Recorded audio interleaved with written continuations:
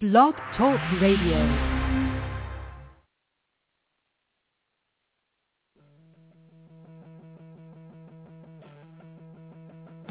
It's that time. We have the people. This is Eric from Moana. This is Priscilla Lima. This is Casey Patterson. The stories in real time. We're a much better team now than we were then. I'm not looking at just this season. I'm looking at the next 4 years. You're listening to The Net Live with Barney. You didn't win, so you must not have done a good job. And DJ Rouchet. I have great thighs. It's The Net Live right now.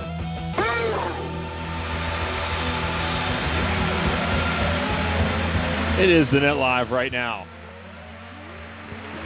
We have an update on the boom, too. We're going to update what the power of the boom really is. There is some serious power that Casey Patterson needs to either harness, or maybe he needs some sort of measurement device. He needs to be careful because he nearly caused a serious problem for himself and others. Welcome to The Net Live, ladies and gentlemen. 30th of June, 2014, year 6 of TNL. Thanks for being here. If you want some archive shows, go back on our feed on iTunes. You can pull up 140 some odd shows and go back and hear when we used to suck. But maybe we suck now, I'm not sure. We'll see. Jeremy Rouchet is not here. Rumor has it he quit the show. We'll see if that's true come next week. In the meantime, we have made a hire for the weekend or the week or the day or maybe just the next couple of hours that we think could replace him, could entirely blow Jeremy's role out of the water. Welcome back to the show once again, gold medalist Dane Blanton. Thanks for having me, Kevin. And I don't know about taking over for Jay Rouchet. I mean, he's got skills. I'm just filling in and trying to do my best. But it's been a couple years since I've been up in the loft here and on the show. And we've made some improvements to the home court since you were here last. Absolutely. And the equipment. We now have professional headsets. As I told you earlier, these are probably the best pair of headsets I've ever had in any broadcasting gig. Well, we're glad you're here, Dane, and this is timely because you do the FIVB for Universal Sports, and FIVB this weekend was pretty good for U.S. athletes. So we're going to get to that throughout the show. We also will have, in the beach theme, we will have April Ross, fresh back from Norway. We will discuss with her getting through security with a sword. She's had to do this several times, and we will talk with her about that. April will join us coming up here shortly. World League Russia, we'll chat a little bit about World League Russia because, of course, those that follow the program and know, I have not seen it. I know the scores, but I do not watch. It will be voiced on Wednesday and broadcast later in the week. NCAA selection criteria update. Vinny Lopes over there at Off the Block, he's doing some fine work, and the selection committee coming off of the controversy, the most attention I think the selection committee for the men's side of the game has ever received. They are making some changes and making some information public that you're going to want to know. We'll also have some USA Cup tickets. We have USA Cup coming up, and that is going to be for the women coming up first. And then for the men, we have some tickets for the women that will be coming up. We'll have a ticket package to give away. We'll have an AVP Milwaukee preview because Dane will be there. No rest for the wicked when it comes to the players, Dane. They're back from 3 weeks overseas. It's season's in full swing, and with those so many Grand Slams on the international circuit and playing back here, it's full time. It's how you kind of want it if you're a player. Yeah, this is your season, right? You can sit around in December and January. You want to play every weekend right now. I know some people saying hashtag suitcase living and stuff like that on Twitter, but that's a good thing. It's not a complaint to note your situation and make fun of your situation when you're 3 weeks in Europe, home for 3 days, and then right back out. You can note that that's not the most fun in the world, even though you have a fun job. Yeah, I mean, it gets tiring, yeah, and you're living out of a bag, and you're traveling a lot, and it may seem glamorous, but once you're out there, I mean, some of the legs, you're flying coach a lot. If you're a 6'5" guy, a tall guy, and you're in coach, I mean, it can get miserable real quick. 6'5", try 6'10". Oh, that's what I'm saying. I'm only 6'3", but I know that I max out in some of those seats. So if you go up 6'5" and up, I mean, it can be a nightmare, I would imagine. Yeah, you and I were chatting earlier about the NBA and their travel accommodations. Right. When they have to go and go cross country. Oh my God. Or the NFL who wants to put a team in London and teams talking about, oh, we have to go to London and get ready, and the sports writers, oh, these players, they're going to struggle to get ready. Try being an Olympic athlete. Yeah. Try being a sprinter. All right, to equate it to an NFL athlete. Volleyball, basically identical to basketball when it comes to movements, when it comes to type of body type. It's basically the same people. We fly coach on the worst travel schedules you've ever seen. 32 hours to go from wherever you start in the States to wherever you end in Europe. 4 legs, 5 legs, all coached, 6-hour layovers in Miami and crap like that. And somehow, we managed to perform at a world-class level. Yeah, it's, you know, you're absolutely right. Hey, NBA, soft. It's what you are. I can attest that they do have it good. You know, after I finished playing on the beach, I was the sideline reporter for the LA Clippers for 5 seasons, and wow, to travel the way they do, it was pretty incredible. I mean, you show up to the plane maybe 15, 20 minutes before. Nice. They just do the little wand. You jump on. You're eating sushi before you know it. You're up in the air, and they're asking you if you want lunch, and you're thinking you just ate lunch because you were just eating sushi. And then you land on the wherever you're going, and there's 2 buses waiting for you. Right. Everywhere. On the tarmac. On the tarmac. You never go inside the airport unless you're going out of the country. We would go in the airport one time, and that was when you'd play Toronto. And then you kind of go in the back door at the Ritz or the Four Seasons. There's envelopes laying on a table. You grab your envelope with your name on it. The room number's there. You go straight up to the room. And the beauty is when they are finished with a game, TSA comes to the arena, checks them onto the bus. The bus drives to the bottom of the stairs of the plane, and you're gone. Whoa. So I don't know if anyone travels that efficiently other than like the president. I mean, it was a joy to travel, and I was like, wow, if I could have had this when I was competing, I might have won 20 more events. Right. I would have got off the plane and been well rested, ready to go.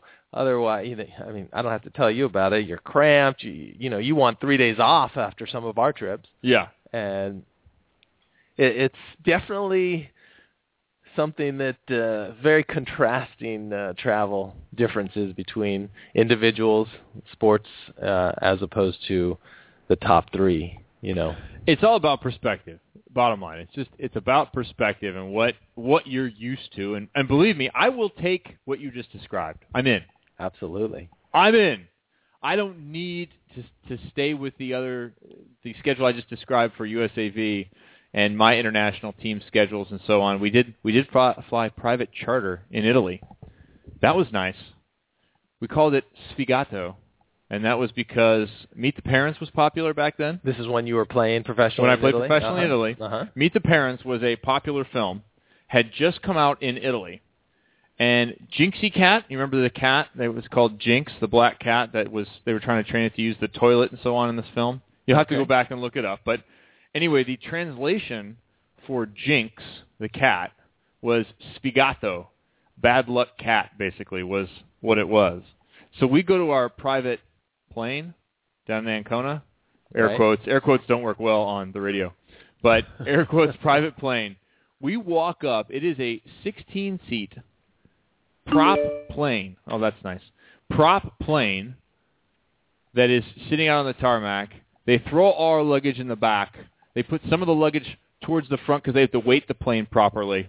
Right. And you cannot stand up inside the plane. And I don't mean like my head. I mean my waist.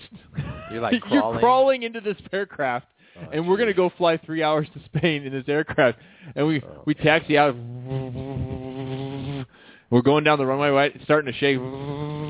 It goes, where you take off because the plane is tiny. This is nothing. It's not a private jet. How many people on it? We had 16 people and the pilot. All volleyball. So 12 volleyball players plus our manager, coach, all our team equipment, whatever, physiotherapists, and so on.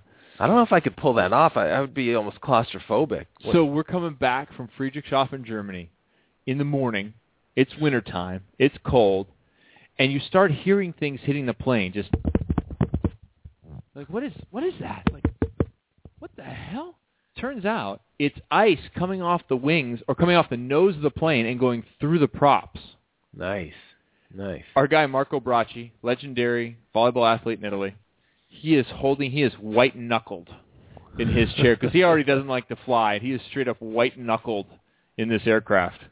So there's as close as I've come to private charter jets. Now I think doesn't sound too enjoyable. No, it was a little sketchy. I didn't mind going from Ancona to Almeria, Spain, in just 3.5 hours. That was okay. Because it would have taken 7 or 8 to go Ancona to Rome, Rome to Barcelona, Barcelona to Almeria. But I wasn't real happy with the little tiny plane with the I wouldn't have been happy at all with that. That doesn't sound good. Getting on and crawling to the back to your seat. Yeah. I mean, sketchy. And you talk about no legroom. Is there a bathroom on that thing? No. Where are they going to put it? Bring a couple extra bottles. That was it. Glorious travel. Speaking of travel, this morning I woke up and I checked in with the newspaper, as I often do on my iPad, and I'm reading about an aircraft, American Airlines flight from Chicago to L.A. that had the emergency slide deploy inside the aircraft. Saw that on the news last night. Inside the aircraft, this thing goes off, and it says that the quarterback from Nebraska is on board, as well as a member of the national volleyball team. So, national volleyball team. Well, I know the men were just in Chicago a couple of weeks, but they've been in Russia all week. Who's there? So I put out on Twitter. Jeremy Roche responds quickly. Casey Patterson was on the aircraft. And so was he the only guy? Was he with Jake? Was he by himself? I just heard Casey. Just Casey? Yeah, I don't know if Casey and Jake split up, if Jake's going somewhere else or what. But Casey on the way back from Norway. Last leg of the trip is Chicago to L.A., and those who've listened to the show know Casey has ruined our show before. Ruined it? He let off a boom. It knocked us off air. No joke. Boom, done. Equipment fried. Blew everything. We could not get back on. That was it. That was the end of the program as far as the live listener went. But you know that's the power of the boom. Well, Casey needs to know this. Because I can see a situation where Casey's describing what he does, or maybe he watched a highlight of himself on his phone. I don't know. I saw a good kill from Norway when he was scouting the video from the weekend of action. I'm not sure what it was, and he just let out a boom. And if Jeremy was here, he'd hit the button, we'd have the boom right back. Boom! Don't do it because you deploy the slides, man. So you're saying that's what deployed the slides? I'm saying Casey Patterson needs to be cautious with the booming. It could have been. No, congratulations, and thank goodness Casey Patterson okay. And did he make it home yet? No, he was in Wichita last night, I believe. They did an emergency landing in Wichita. Cause I saw the photos of it, and it was pretty amazing. The entire slide was deployed like in that back galley area where you'd go to the bathroom in the back of the plane, and I mean, thankfully the doors didn't open, and that could have been disastrous. So yeah, it could have depressurized the cabin and all kinds of problems. So disaster. That's a scary situation. Casey Patterson, okay. Thank goodness for that.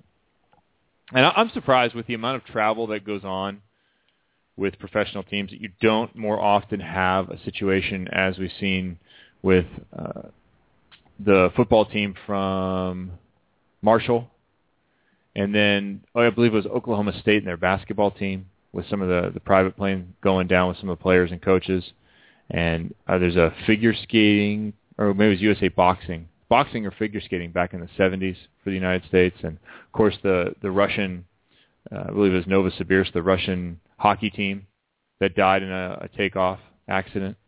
Those kinds of things. I'm actually surprised that doesn't happen more often. Tragedies. Well, I watch post-apocalyptic dramas. I don't know about tragedies. I watched The Leftovers last night on HBO. It's a new show. I've seen the billboards for that. I don't know anything about it, though. 2% of the world's population disappears like that. It starts out, woman in her car, crying baby. She's in the laundromat, this, that. She goes out. She gets in the car. Baby's crying. Baby stops crying. She looks back. No baby. Gone. 2% of the world population. Poof. And there's all kinds of open plot lines now. I'm totally baffled after the first episode therefore whoever's left, that's the leftovers. Yeah, I guess. Having to deal with that. Now, there's all kinds of weird stuff going on, so check it out if you have HBO. The Leftovers, if you're really looking for some weirdness. I will tune in next week. I will tune in for the weirdness. Most definitely. Dane, World Cup's happening right now. I went down on Tuesday last week, hung out at Hermosa Pier. Mm-hmm. Pretty cool thing. LA Galaxy set up a big screen TV, had a stage, the whole thing, and big screen, I mean like huge projection type thing. And people are standing down Pier Avenue in Hermosa Beach, about halfway down, and the thing's at the top of the pier. And everybody's standing watching the game together. Wow. Pretty cool environment. Yeah. Now, keep in mind the United States lost to Germany 1-0. However, during that, a lot of attention was being paid to the Portugal match. Portugal playing, it wasn't Cameroon, it was another African nation. Ghana. Mm-hmm. They were playing each other, and the score of that mattered versus the score of the U.S. match. And you could hear one of the bars had on the Portugal game. So all of a sudden, these cheers explode. Has nothing to do with what we're all watching at the end of the pier. Right. You go, oh, Portugal scored. It's kind of a really cool patriotic environment to stand in, and people randomly starting the "I believe that we will win" chant, jumping up and down. It's really cool to see just across the nation and across the globe, people gathering and supporting their teams. It's, I've never been as in tune probably as I am right now with the World Cup in terms of watching it. I think ESPN's doing a fantastic job of really presenting it, and it's on constantly, and it's really cool. The game, soccer, hasn't been nearly as popular as it is in other countries here in the U.S., and it's fascinating if you know the intricacies of it. And, I don't know all the details of it, but I'm more fired up to see the countries really banding together and seeing like what you saw down in Hermosa. Yeah. And people gathering and just basically having an excuse to get together and root for one cause and root for your team. And that's the coolest part about it. Yeah, have some common purpose. Yeah. In this so divergent time to have some common purpose. I remember 4 years ago I was in Chicago for World League. Shocker, just like this year. And bars were opening at 9:30 in the morning. So people could come in and watch the games. And people were waiting outside, getting ready for the games. It was really same kind of cool atmosphere. I believe, did the U.S. make it out of group last time? I think I said this is the second consecutive time they've made it out. I think we were in the knockout round. It is. That day. Yeah. And I remember watching the game with my buddy Brandon Rosenthal, who's been on this show. But World Cup fever definitely has struck once again 4 years later. I just wonder, what does it mean for soccer for the next 3.5 years or 3 years and 51 weeks or whatever until we get to the next one, 49 weeks? Does it have any lasting effect at all? Yeah, I don't know that it does. I think it's going to give it a pop. I think a lot of kids will get more interested in it, and you want your heroes out there, and the more exposure for a sport that is there, the more popular it will get. But the big question is, will soccer or football, whatever you want to call it, soccer, we want to call it soccer. You can call it calcio. Ever get the traction and be on the level of the big three? The football, the NBA, and baseball, of course. I don't think so, but it doesn't really matter. I don't know that we should be comparing it against that. I think that it will continue in popularity. I know that I was more interested in it this time around, and I have been, and I think the way it's covered has been great, and I think it will definitely continue an upward trajectory, which is all that really matters. It's definitely on an upward trajectory. If you think back to MLS 8, 9, 10, 12 years ago, Philip Anschutz saying, "Hey, I'm going to lose $22 million a year in perpetuity, no problem. I'm a billionaire. I got the zeros to take care of this." It's definitely increased in popularity. Think about where the Seattle Sounders are hugely popular. They sell out up there in Seattle. There are other venues. Kansas City has a huge soccer stadium. They do well there. There's a lot of really good places for Major League Soccer.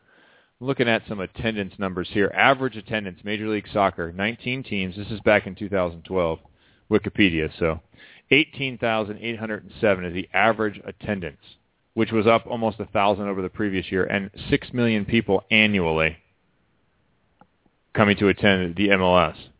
And that would rank them, let's see how this next thing is done. Yeah, it would put them down. So behind the German League, the English League, Spain, Mexico, Italy, Netherlands, France, then USA, Canada, MLS, above China and Argentina. How about that? Above Argentina. I would not have guessed that in total attendance.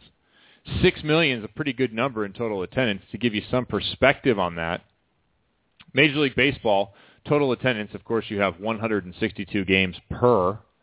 That's 74 million people. Gives you an idea why the numbers are driven the way they are in salaries for players. National Hockey League, 21 million. National Basketball Association, 21 million and some change. National Football League. These are back to, it varies in the year, but anywhere between 2011 and 2014. National Football League, 17 million people. But it is the television juggernaut. And the average attendance, the National Football League wins that by a lot. So Major League Baseball has 74 million total attendance, but they only average 30,000 per. National Football League, 17 million in total attendance, 64,000 per. 64,000. That's huge. That crushes anything else. National Hockey League, 17. Basketball, 17. Of course, smaller venues. Right. But so MLS is in, at least in that conversation. You can find that list. And volleyball, I don't think we're cracking the 6 million mark. Nah. I don't know if we're cracking the million mark. Nah, not yet. Not yet. But World Cup fever, it's fun. It's fun. It really is. I've enjoyed it. It gives you an excuse to get together with your friends and go to the bar and cheer on the United States and other countries. It's really cool. I've been fired up, and I love how long it is. I didn't realize it's like a month. Yeah, it's forever. Yeah, it doesn't wrap up, I think, until mid-July. So the U.S. gets 3 or 4 days rest between games, and they go, oh, well, 3 days isn't enough. What do you mean it's not enough? Again, back to the same thing. Really? I know. They need to play 3 more. days? It would be nice if there were more games. When is the round of 16 for the U.S.? Is it Tuesday? Tomorrow. Tomorrow at 1 Pacific, I believe. Got it. Check your local listings. I want to say congratulations to Krista Harmato, women's national team member, got married over the weekend. Saw some pictures from folks I know. Congratulations to Krista, and wish you the best, and hope to see you back out on the national team stage. Really an electric middle blocker, somebody I'd like to see get more time, a really offensive middle blocker. Not offensive, offensive. See, small difference. Also, I learned some stuff this past week. I learned some things that I did not know. And I appreciate this phenomenon here. Are you participating in TBT? TBT? Throwback Thursdays on social media? No, I've seen that, though. People are throwing out old photos. On Thursdays, you put out an old photo of yourself. And our own Jay Hosick, who was in your seat a week ago, I learned something new. I saw a good photo of him in a half-inch inseam when he played youth basketball. We've all had those photos.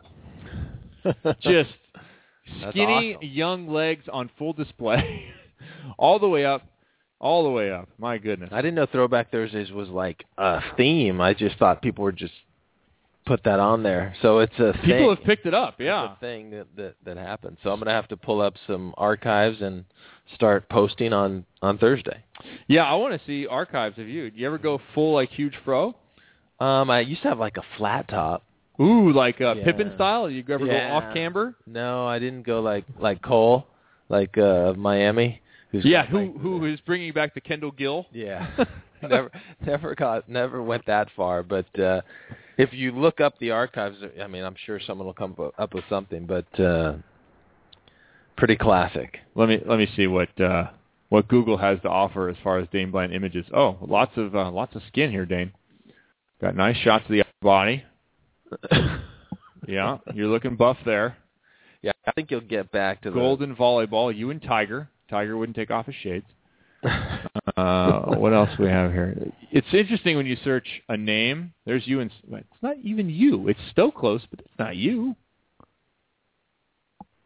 Who's that with Stoklos? It's not you.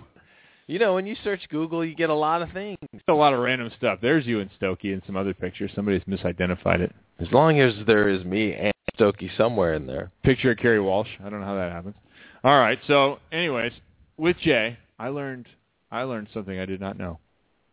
He was an amateur figure skater.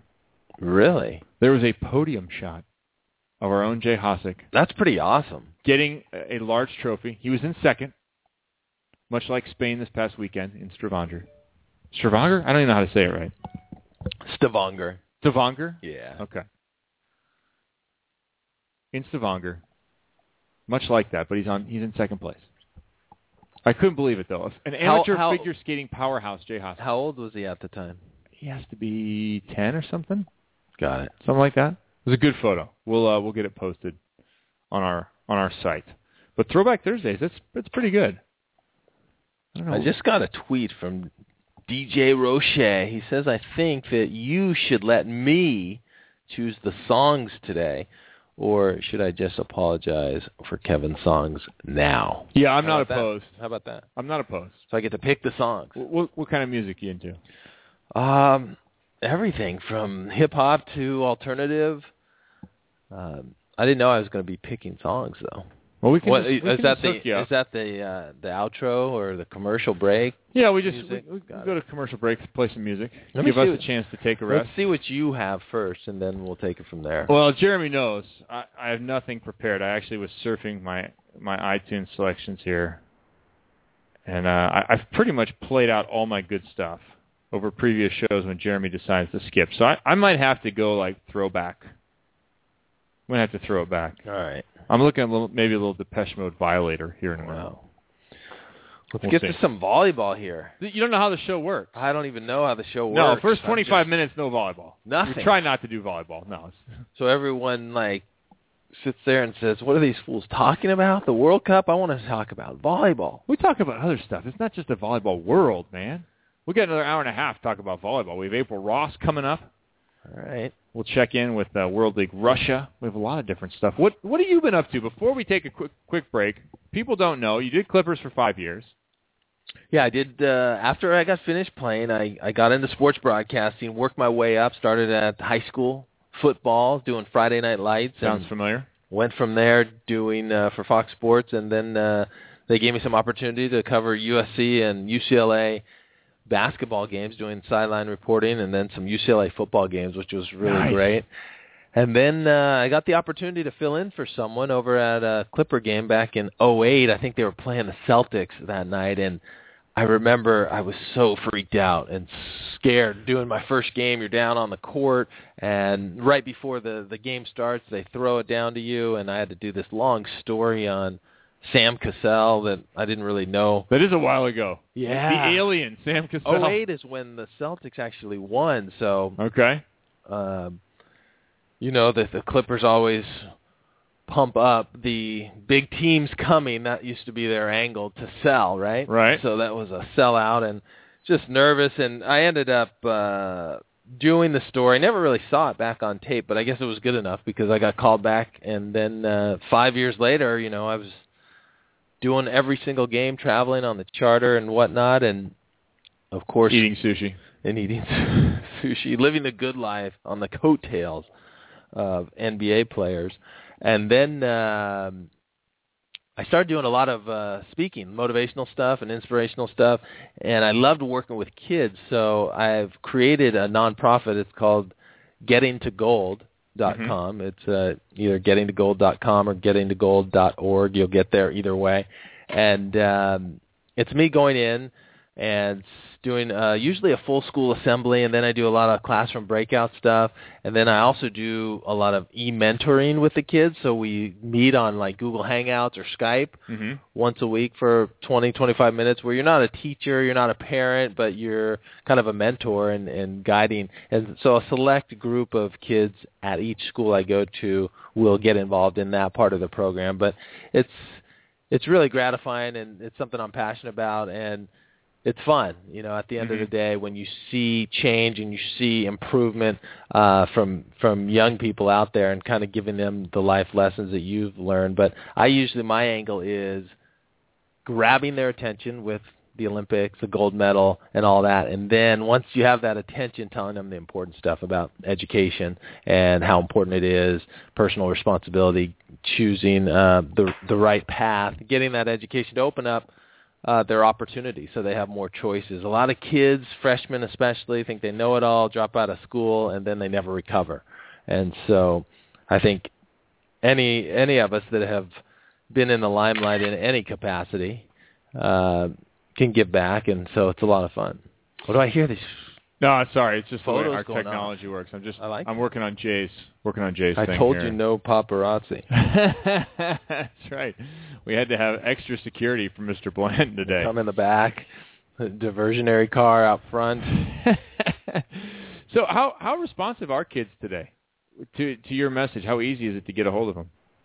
I think they're very responsive. I think that they're thirsting for interaction. I think kids today, right now, with all the technology and the devices that they have, some of them aren't interacting quite as much, and it's a shock to them when they get out past high school and more in the real world where they have to actually interact with people. I think we're being somewhat handicapped with the devices of communicating through text and through email all the time. Mm-hmm. And so you want to give them some real-life experience and real-world experience, and I think they're very receptive to it because I think just by human nature, you thirst for that, something real that you're not reading off a screen. And, right. And a lot of these schools that I go to, they're so happy and surprised, like, an Olympian came to our school. It makes it more real. You can show them a video all day long, but when you actually show up, and they can reach out, touch, feel, take pictures, and do their thing, it has a lasting impact. And I'm sure you've been involved with kids before and shown up, and just the fact that you're an athlete, one, and you've been on a certain stage, as a kid, you gravitate towards that. And using that tool to tell them the real stuff is a cool thing. Awesome. Yeah, it's fun to talk to kids because we live in this world where we play volleyball, we know some athletes and this and that, and it just seems like our own normal, right? But if you're a kid in Topeka or wherever, right. Sorry to pick on Kansas today, but you don't necessarily have touch with that. That's a far-off thing that only appears on your TV. Pretty cool. And I've been to some, far-off places, Marquette, Michigan, which is way up in the Upper Peninsula, almost in Canada. The UP, you know it. And Blythe. Have you ever been to Blythe? Blythe. Montana? No, it's California on the way, driving to, Arizona. Really? Okay. Way out. Probably 100 miles past Palm Springs. Wow. Yeah. That's the desert. Yeah. And you just find yourself in some interesting spots, and kids are kids, though. Yeah. And they're there, and not everyone can be in Southern California or whatnot, so it's kind of cool to reach out and go to those different spots. It's actually one of the things I learned traveling the world is that the more you travel, the more different people you meet, the more you realize how similar people really are. Mm-hmm. Hey, we have our first guest here. She's on the line. We don't have huge pump-up music this time. We normally have massive pump-up music. Do we have any? Jeremy Richey. Do we have any? Isn't here. I don't know. I can't. I had break music planned. I think our guest needs some sort of music. I don't know. Do you have music? What you can pull on the fly. All right, hold on. Let's see. Because without it, I mean... Maybe we'll try this because she just came back. Tell the world. A little sleepy, but... Well, you got to wait for it to kick in here. We got to... Wash away all the This is the best I could do on short notice with my phone. Jeremy's hating life right now. Jeremy might not come back now. No, he has to come back. Hey, our next guest is just back, where she collected, I believe, her third sword, if I'm doing the math correctly, over there in Norway. Huge success in Europe. She and her new partner are delivering on some of the promise that people had hoped for them when they joined forces. She's called this show lots of times. One of my favorite things about her, she's not afraid to argue with you if she thinks you're wrong. And we need more of that here on this show. Welcome back to the Net Live. Once again, 34-time champion, 34 titles to her name, April Ross. April. Hi. Hey, welcome back. Thanks for calling in on such short notice here on a Monday morning. And I'll apologize for the music right off the bat. I know Jeremy does it better. We're doing the best we can here. Slightly, but I appreciate your effort. Thanks. Hey, what is it about Norway that just works for you? It seems like every time you're over there, you're coming home with a number one spot. Yeah, I mean, I don't know. They asked me a bunch there, too, and I don't really have a great answer. This is my fourth sword, by the way. Oh, fourth. I don't mean to shortchange you. That's okay. Yeah. Oh, man. 2007, 2009, 2011, 2014.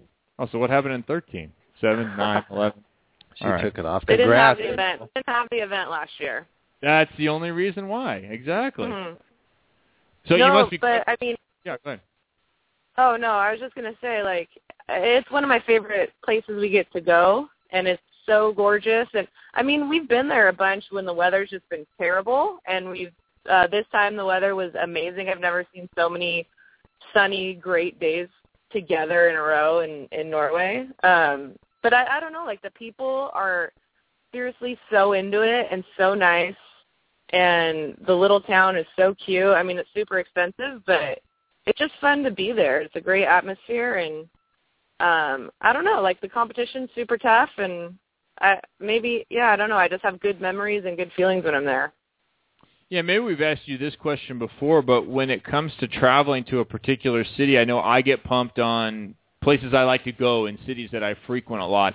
Do you have that there in Norway? Do you have a lot of places you like to haunt at and you look forward to that trip? Well, yeah. I mean, I definitely look forward to Norway, but I wasn't particularly looking forward to going to Moscow, and we still ended up winning there. So I don't know how much that plays into how you do, but definitely love going to Norway. And Berlin is one of my favorite cities ever. But I've never won there, so that's still on the to-do list. But I enjoy, honestly, everywhere we get to go. I love traveling, and I feel so blessed to be able to see the world through the sport, regardless of where it takes us. Yeah, a tough set of travel here. You guys were on the road for 3 weeks, and you guys went through sort of an ebb and flow. What would you change if you had to do the trip again right now and plan for it? Was there anything that didn't work for you on the trip? Interesting. I just got off the phone with my strength coach talking about that same thing, or trying to figure out what worked and what didn't.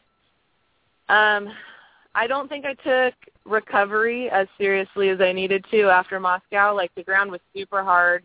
It rained a bunch, so the sand got super hard packed, and it was kind of tough on my body. I didn't really, and we only had 2 days to turn around before we played in Berlin, and one of those days all day was traveling. I don't know how I could have recovered better, but I just wasn't fully recovered before we started Berlin, and then because we got a fifth in Berlin, we had 3 days off before Norway, so that helped a ton going into Norway. It's just hard figuring out, like, it's such a grind, and it's so mentally and physically exhausting each tournament because you're giving it your all to stop and recover and start fresh again at the next tournament. So just trying to work on that for our next trip. April, it's Dane here. How are you? Good. How are you? Good. Kevin got me in here on the show today. I did your broadcast yesterday for Universal Sports, and as I normally do, and whenever I look and I'm like, okay, they're in the finals, it makes the show 20 times. Well, 100 times. Yeah, 100 times. I mean, it's U.S. broadcast. You want. It's tough to do like Brazil and anybody else. So next time that you're not there, you think about what you did to me. Okay. But congratulations. Well, I love making your job easier for you by being in the finals. I appreciate it. Congratulations. You guys are on fire. The way I look at it, you guys have won 5 out of the last 7 FIVB events you've entered, and I think 4 of the last 6 Grand Slams. You probably don't know that, but no, I do. I'm pretty stoked on it. Yeah, is that correct? 5 of the last 7? Yeah. Fifth Shanghai and a fifth in Berlin. Other than that, you guys are pretty much running the table. And we were waiting for a team to, really just start to dominate. And the way you guys played yesterday, and as I was commentating the match, it was because as an analyst, you sit there and think, what can Spain do? And I was at a loss because you guys were basically putting on a clinic. How did it feel for you, and at what level were you guys playing? Was that the best volleyball you guys have played? Yeah, I mean, I think we had a few ups and downs through the tournament in Norway. Slovakia gave us a little bit of a run for our money in the semis. They played really well, but I think that helped us prepare for the finals that same day. And I feel like we played great in the finals. The first half of the first game, we were kind of feeling it out a little bit, and it was back and forth, point for point. And then we kind of figured it out and adjusted how we needed to, stuck to that game plan, and just executed, I think, really well. I was telling people, I think that was definitely the best match we played in Norway. Maybe the best match we played the whole stretch of the 3 tournaments. But it felt really good, and it just felt like Carrie and I were in a rhythm. We had a good feel for what each other was doing without even communicating, and it just felt really good. Yeah, and it seemed like, and I don't know what you're doing, I know you have strength coaches and whatnot, and you basically have everything covered, but it looks like your arm swing is quicker, and you look stronger and in possibly the best shape. Is that accurate? Well, that's the goal, just to get in better and better shape. I feel like that's something that's totally in my control and something I can keep improving on. I definitely think I'm the strongest I may have ever been, thanks to Tim Palo, who also works with, like, Casey and Jake and Whitney. And so that the strength feels really good. Marcio Sicoli, who's our coach, has been working a little bit on my arm swing with me. I haven't really been trying to apply it too much in matches, but that might be the reason my arm swing looks a little bit different. But it feels really good, and we've kind of been working on running a lower tempo set than I've done in the past with Jen. So maybe that's forcing my arm to get up faster. I don't know, but you're just always trying to improve any way you can, all the time. So I just feel like I'm working with really great people, and they're kind of showing me the way, and all I have to do is, listen to them and try my hardest. And what about Carrie? She has moved to the right, and it seems like you guys have found the, optimum positions for both of you. Having her on the right, she's adapted pretty quickly. Yeah, I think she can be dominant on either side, and she's finding that dominance for sure on the right side now.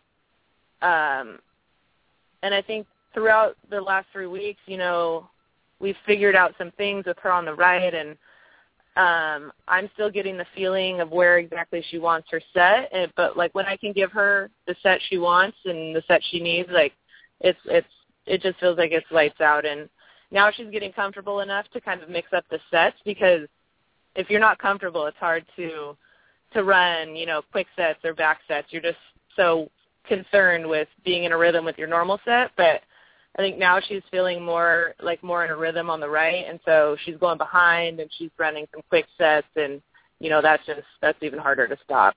So I think it's been a little bit up and down, but she's definitely getting way more comfortable over there.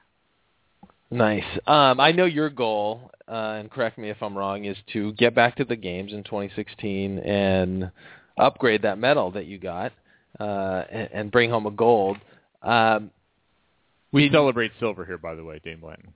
No, but on the net live, we celebrate silver. Absolutely. Okay, just making sure. But we always strive for more. Sure, but right? And I've talked to April. We like the medal.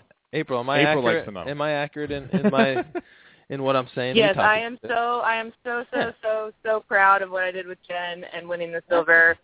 But like you said, Dane, it's about being out here and striving for more and chasing that excellence. And the ultimate goal for me would be. Sorry, I think Kevin I don't know what happened there, but I wasn't taking anything for silver. I mean, if you go to the Olympics, it's an accomplishment. If you bring home a medal, it's spectacular. And but my question is, if the Olympics were today, you guys obviously would be there. Who's the second U.S. women's team right now in Europe? Is that putting you on the spot, or? That's putting me on the spot, yeah. But I've played Lauren and Brooke a few times. I've played Emily and Summer now twice. And both teams have a ton of potential, and I think Whitney and Jen need to figure some things out, because on paper, they're a great team, and they've just had Pavlik and Fatma, right? Yeah, Pavlik and Fatma. So they could. I feel like they could, change a couple things and be right in the mix too. What about Brittany? Honestly, Carrico. Oh, do they have potential to be in the mix? They do. I think, I think it's pretty common knowledge that they're dealing with a little bit of injury right now. But if they were healthy, for sure they'd be in the mix. But it's so hard to tell. Lauren and Brooke are doing well, and so are Summer and Emily. I really think the second spot is still open, especially between those two teams right now. Got it. But, they're not even close. You guys crushed Summer and Emily, 21-16, 21-14, and you've really had their number all year. They had that pop last year. They came on the scene. But isn't it true, like, once people figure you out and you're not a new team, it becomes much more difficult? It really does. I remember when Jen and I first got on the scene, and people were just like, we have no idea who these girls are or what they're going to do. And then once they kind of catch on, but they formulate a pretty good game plan against you, and then you have to adapt and change your game, and it really forces you to get better. At least, in my opinion, that's kind of what happened with Jen and I. We had to really dig in deep and change things, get a coach, and figure out how to get better, and win against teams who have a good idea of what you're going to do. I think Summer and Emily are dealing with that a little bit right now for sure, and it'll be interesting to see how they respond to it. April, when it comes to pregame prep for you and Carrie, what are you guys doing to prepare for the opponent? What are you looking at? Video, your own personal experience? How much are you drawing on coaches' information? What does that whole process look like? How much time are you putting into your opponent? Well, that's an interesting question. We had Marcio with us in Berlin, and, he's super intelligent and so good with as a coach, and so we're trying to find that balance of, his how much we listen, heed his game plan versus what we feel on the court. But I think we get out there, preparation-wise, Carrie and I have our own kind of ways of mentally preparing, and then we come together on the warm-up court and talk a little bit about what we think we're going to do against the team. And honestly, it's, we like to focus a lot more on what we're going to do than on who we're playing. Definitely we'll talk about the tendencies of the other team. But I think one thing that works for us is we don't, commit solidly to one specific game plan going in. If something feels like it's not working, then we change and adapt pretty quickly. But it's still a work in progress. I think that's one of the things that we can improve on the most, since we're still kind of a new team, is figuring out that preparation routine and what works best for us. I think we came a long way in Norway with that. Yeah, you mentioned knowing kind of what to change and what to do with each other, and that innate communication without having to speak. How are you able to develop that? It seems like you and Carrie have developed that fairly quickly. I think it's just playing. It's playing and playing and playing. And we do. We communicate a lot after the game. We're very open and receptive to what each other needs, and I think because we're able to talk afterwards and be honest and not take it personally, it just helps us grow that much faster. I don't know. It's easy for me with Carrie because she takes so much court to focus on where I need to be, and I'm learning a lot about how other people play against her. So on defense, what to look for around her, and so it's just experience. and then getting just more and more used to her being on the right. So April, switching gears a little bit, you went to Moscow, Berlin, Norway. Those are all great cities. I want to hear a good story, the best party. Give me something on this last road trip. And I know by that laugh right there that there is something. Oh, man. To be honest, I'm so focused and so motivated that there hasn't, we didn't go to a party in Moscow. We didn't go to a party in Berlin. I had my birthday in Berlin, but we hung out at the player dinner and just ate and opened presents and stuff. We did, to celebrate, we went out in Norway to the player party finally, and that was super, super fun. We just pogoed a lot and enjoyed ourselves. You finished on Saturday, right? You finished on Saturday. We finished on Saturday. I had to leave for the airport at 3:30 in the morning, so we were at the club till about 2. I got about an hour of sleep, so that was kind of a painful flight home, but it was worth it. All the Americans were out, and a lot of the players were out, so it was fun to finally get to hang out with everybody. Is the most fun event still is it Klagenfurt, or has that changed? I mean, Norway is a super fun event. They have great. I think their player party is awesome. Berlin has a great player party, but I think as a whole, Klagenfurt, during the day, it's just such a festival, and it's just so fun to be at and be at the games. I think for sure Klagenfurt. I'm really looking forward to that one. I think Long Beach is pretty fun too. Got it. Yeah, you brought back memories because I remember in Klagenfurt we'd always fly out on Monday morning at 5:30 a.m. So partying the night before, you just decide that you're just going to do an all-nighter and go straight through. Otherwise, it always sounds like a good idea that night, and then in the morning you're like, I'm never going to do that ever again. I know, but one time I got back at 3 in the morning, and I decided to take a nap, and then I woke up to the birds chirping, and it was 7 in the morning, and I had a 5:30. Ooh. So there is something to be said about going straight through. So yeah, knock on wood, I haven't missed any flights yet, but that would suck.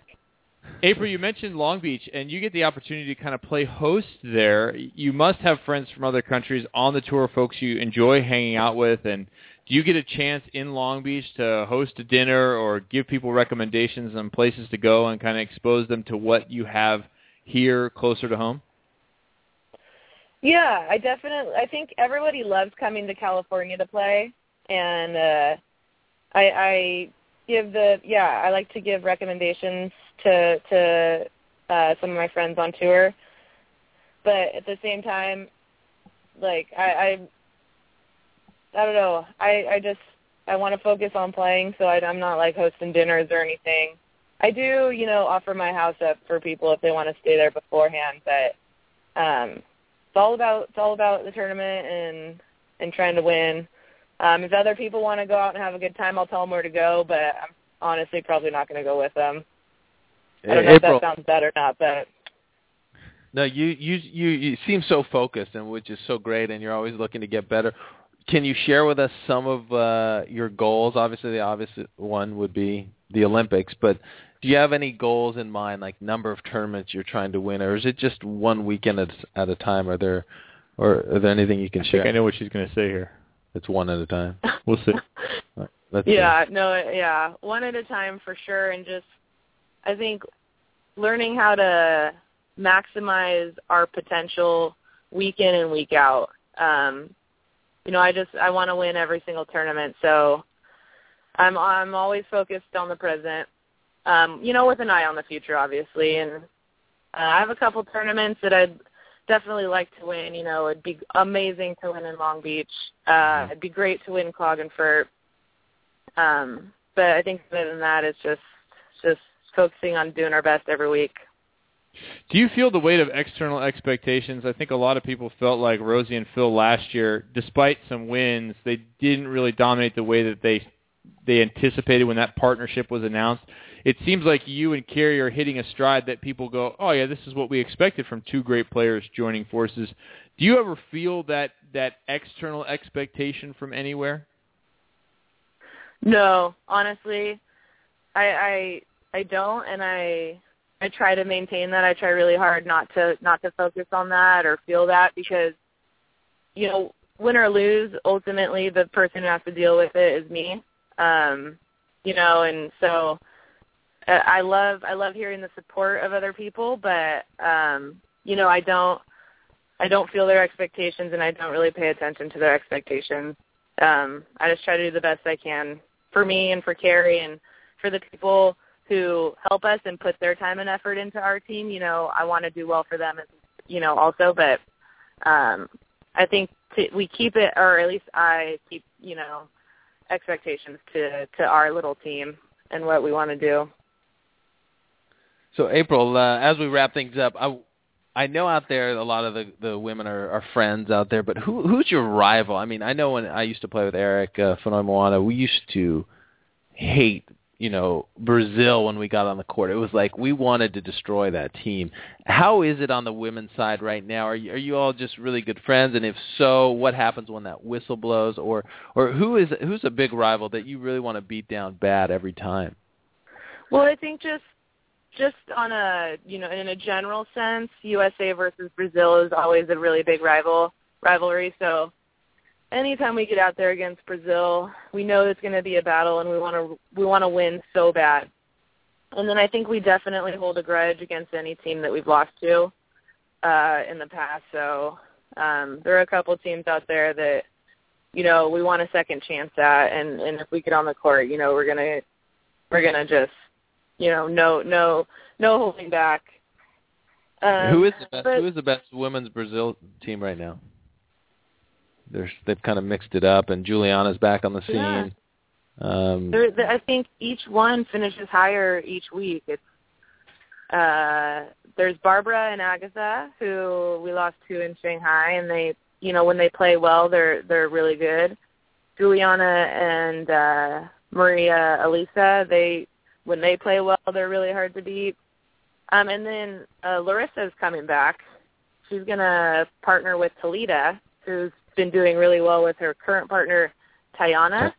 Tayana's out. Larissa and Talita are going to be a team. I think they'll be in Long Beach together. Well, that'll be a strong team. Yeah, so we'll have to see how they are. But yeah, they can all be good on different weekends, for sure. April Ross, congratulations on your success so far this year with you and your partner, Carrie Walsh. Thanks for spending some time with us. And last thing before you go, can you clarify for myself, for the listener, when I go to travel with my sword, what is the TSA policy regarding sword transportation? I think they have a strict no sword carry-on or checked or anything. So they take our address and they ship it to us.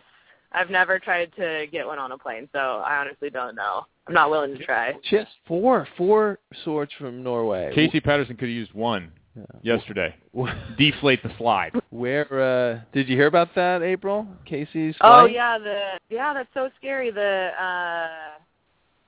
emergency slide. Yeah. Where are those swords on your wall, or does Brad take them out and? Brad Game of Thrones? Brad knows better. He did take my Olympic medal one time to poker night and put it on the pot, but in a joking sense, they made sure they took a picture and sent it to me. But he's never touched my swords. A couple of my friends, though, without my knowledge, has taken them out and tried to do some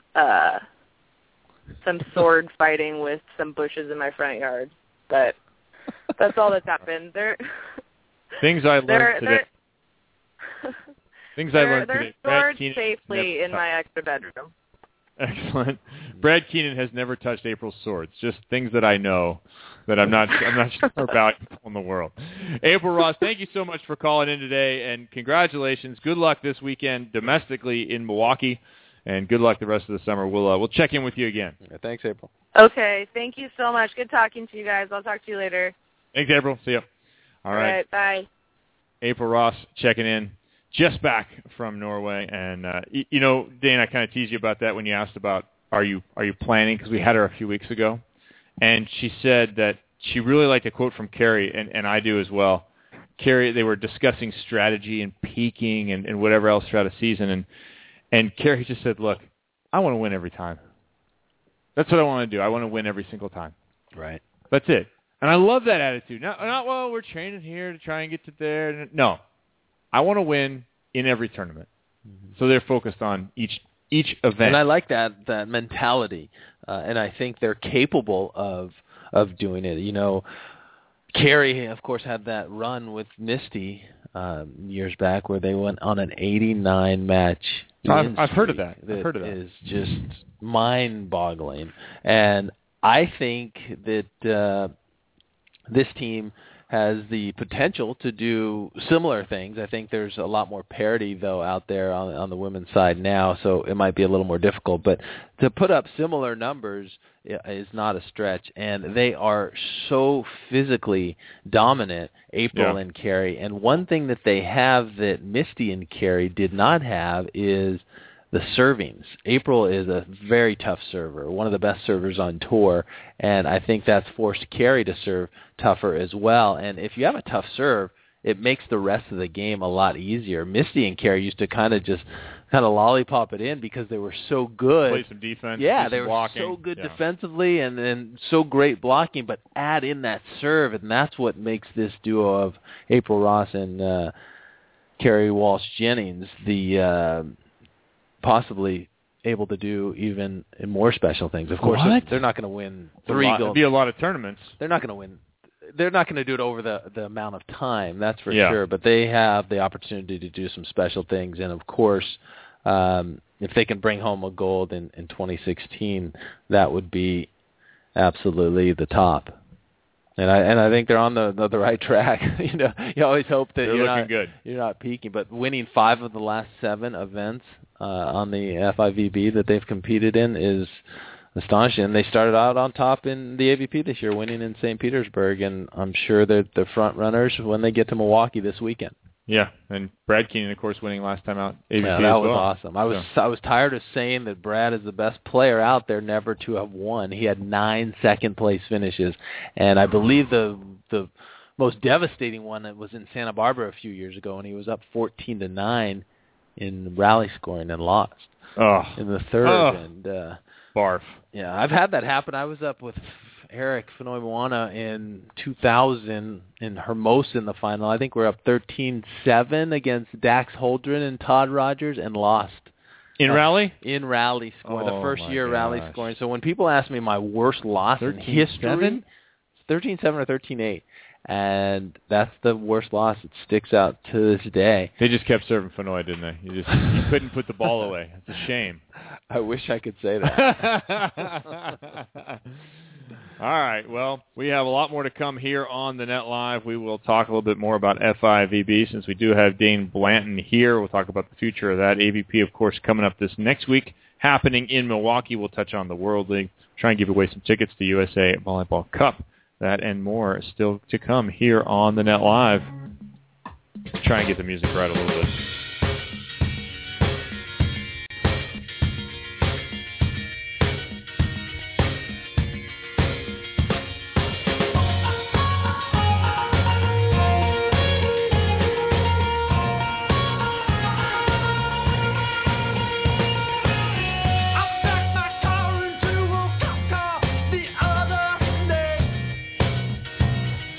He just drove off, sometimes like a cake. I ran my mouth off.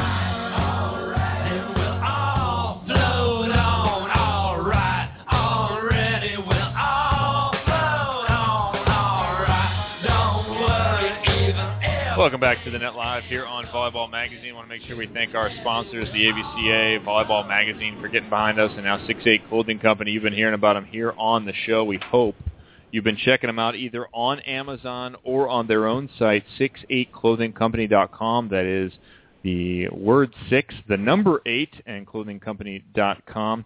They understand the challenges you're facing when you're trying to find jeans that are long enough and from a current fashion era. They understand how tough it is to find a trendy polo or button-up, something that isn't 6 miles wide. And actually, I left a shirt behind in Chicago because it was one of my old shirts. I wore it. I put it on. I hated it because it was a squirrel shirt. That's what those are, squirrel shirts, where you put your arms out and you're a flying squirrel. It's like elbow to your waist, and you just have material there, and you could fly out of a tree. I got rid of that because I am sick of stuff that doesn't fit, and 6'8 understands. They are designing clothes for a tall man. It's done by a tall man at 6'8 Clothing Company. They have your back, all 39 inches of it. Dress well, live tall, 68clothingcompany.com. And put in TNL10, get 10% off. You'll also find them in Volleyball Magazine. They are getting into the volleyball world in a big way. Make sure you get out and support them and let them know that the Net Live sent you.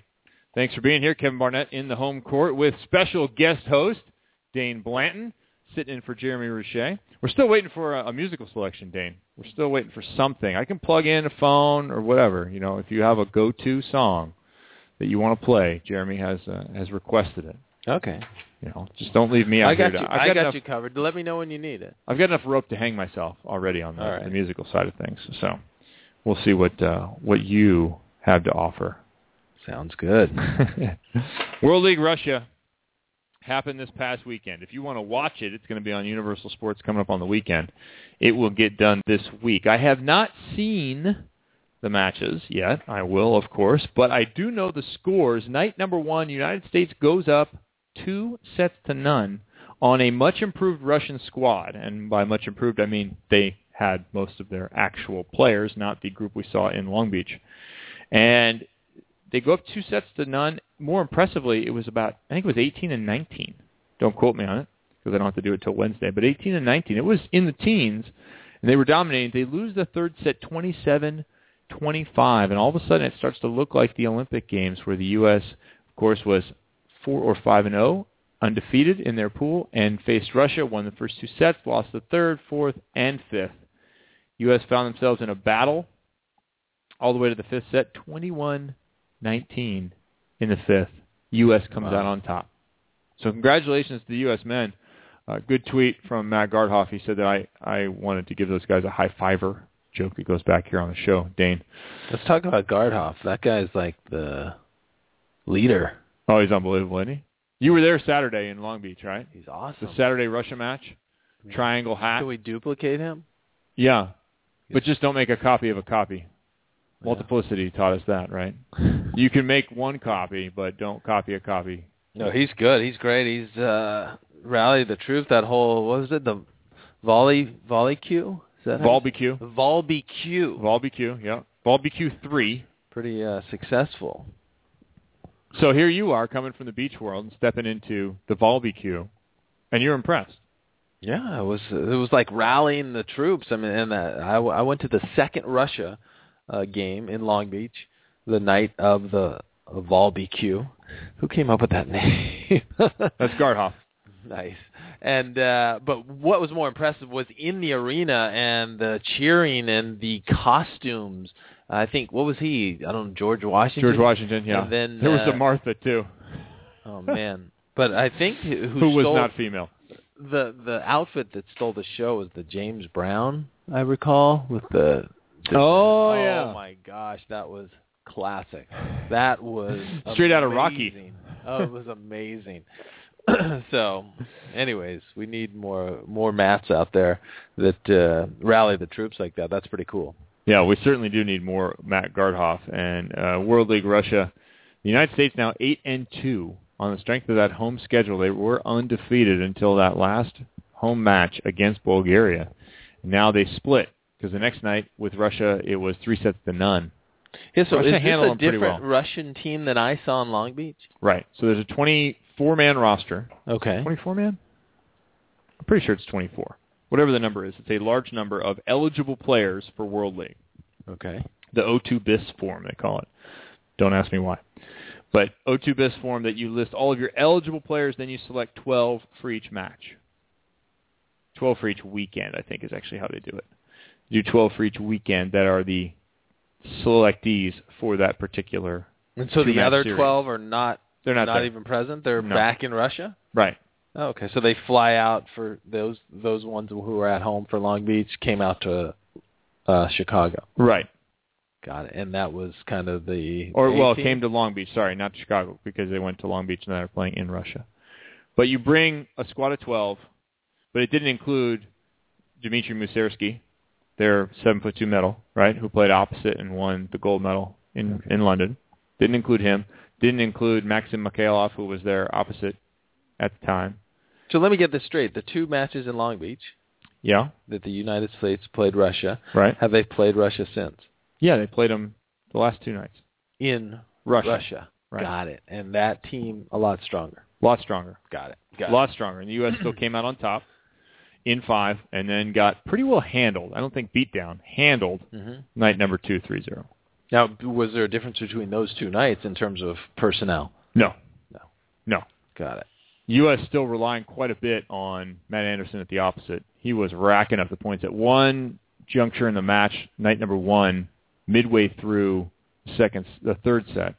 Midway through the third set, I think he had 19 kills.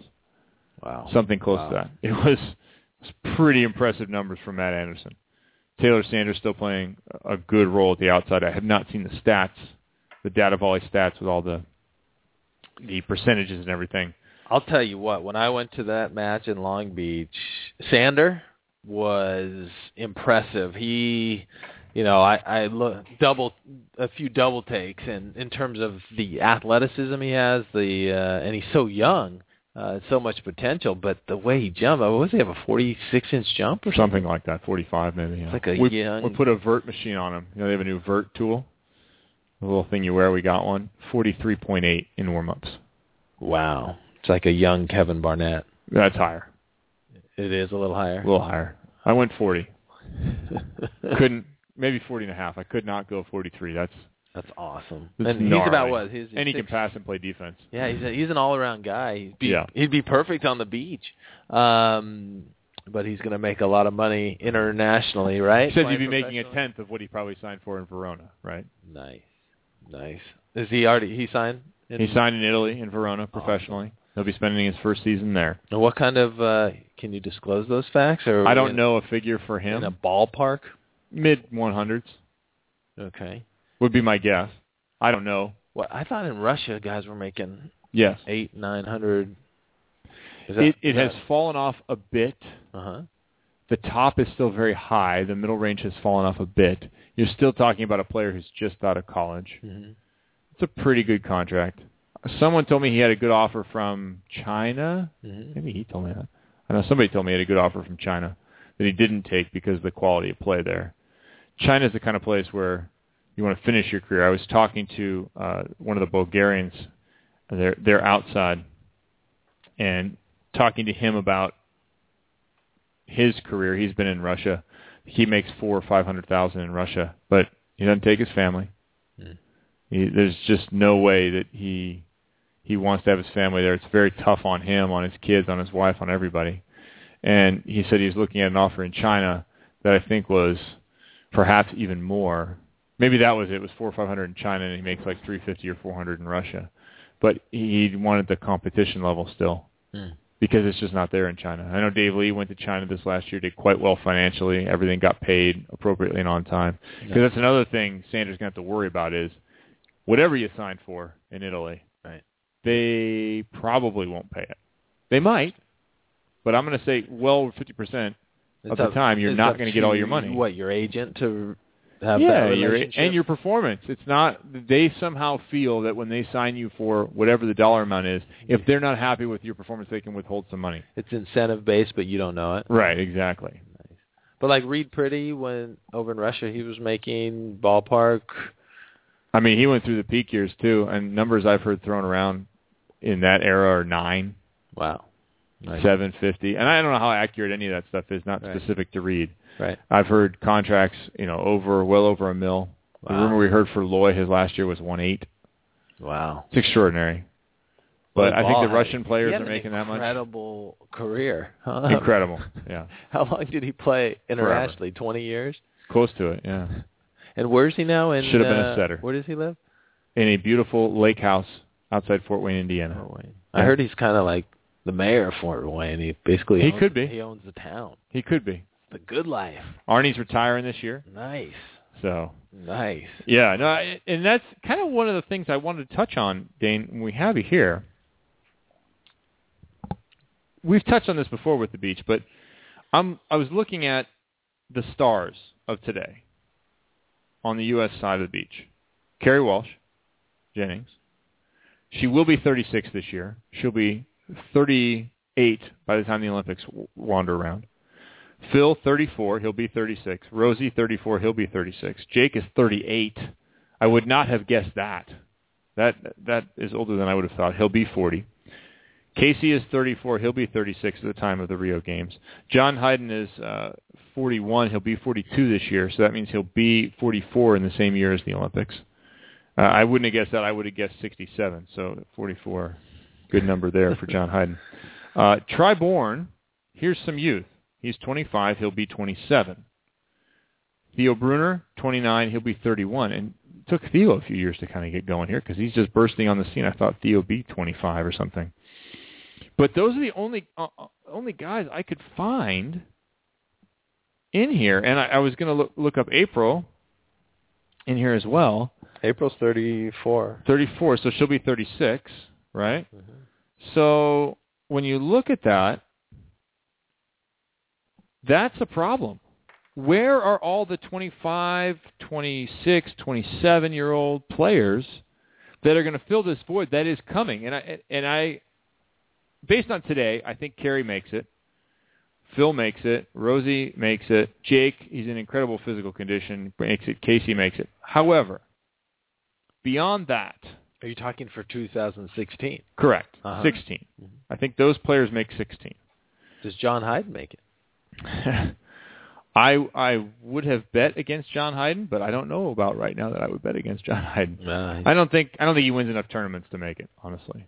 He became the oldest ever winner of an FIVB event 2 weeks ago. That was awesome. Remarkable. In Berlin, and I've trained with John, and if a guy is going to make it to, like you said, 44 and possibly playing in the Olympics, it would be him. He takes care of himself. He trains hard. He eats well, and he's very focused. And it's interesting. It's probably sparked a little bit of a newness in John, this international play, because remember when he was playing with Sean Scott, they didn't play internationally, They never went anywhere, and you start to learn more playing internationally how difficult it is, and they are working their way through the qualifier, and he won that event. I believe he got 5th just yesterday in Norway. So he's up there. If he can start finishing consistently like that, this might be a rebirth. Kind of, he hasn't played internationally, and to do it for a couple of years, it might spark a little fire in him, and why not? Right now, I mean, I see Jake and Casey kind of struggling out there, 2 17ths, I think, in the last couple events, but they'll be back. But those 3 teams, I think, Tri Bourne and Hyden being kind of the new face coming up, and then you have John Hyden, the new face. I love it. On the tour. Yeah. Because he's still coming out of the qualifier. Yeah. But on the top, of course, Phil and Rosie, who won yesterday in Norway, and then Jake and Casey. But you're right, there is an issue with age here.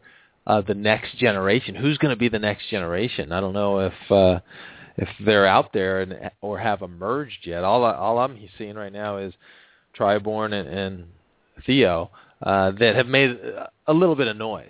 On the women's side, Emily Day could go another round. Summer Ross could go another round. Summer Ross another round? She's Meaning got plenty of rounds. Yeah. Of course. Of course, Lane Carrico. Yeah. Okay. This is all assuming health for everybody. Yeah, they're all very young. Brooke and Lauren, probably another round, right? Whitney and Jen, maybe. maybe. But Carrie would be 42. Love Carrie, love what she's done. I'm going to bet against 42 right now, today. Well, Phil would I don't be think 40. I don't think Carrie would even have aspirations. If she won a fourth gold medal, I think that would be it. But, I mean, it is Carrie Walsh. She might have another kid and go back. What else are you going to do? She might have another kid and go back in 2020. Maybe. Never count her out. I'd love to see it. I just, from a betting man's perspective right now, looking forward, projecting 6 years, I got to say no. You weren't going to bet on the Spurs either. That's maybe true. I would root for them. Jake would be 44. Casey would be 40. Hayden would literally be 47. I kind of make jokes and use the number 47. Hayden actually would be 47, going 48 come Tokyo. So you have to look to these guys. Bourne, Brunner, Ross, Day. You have to look further down the list, and then who else is going to emerge? Who is going to make a choice to play beach? Is it going to be enough what the AVP is doing this year? What will the AVP do in the next cycle? Because I think we can count on them through Rio, but can we count on them past Rio? I don't know. We don't have information. When you say count on them, to be in business, to support players playing, to support a tour, the national team will exist.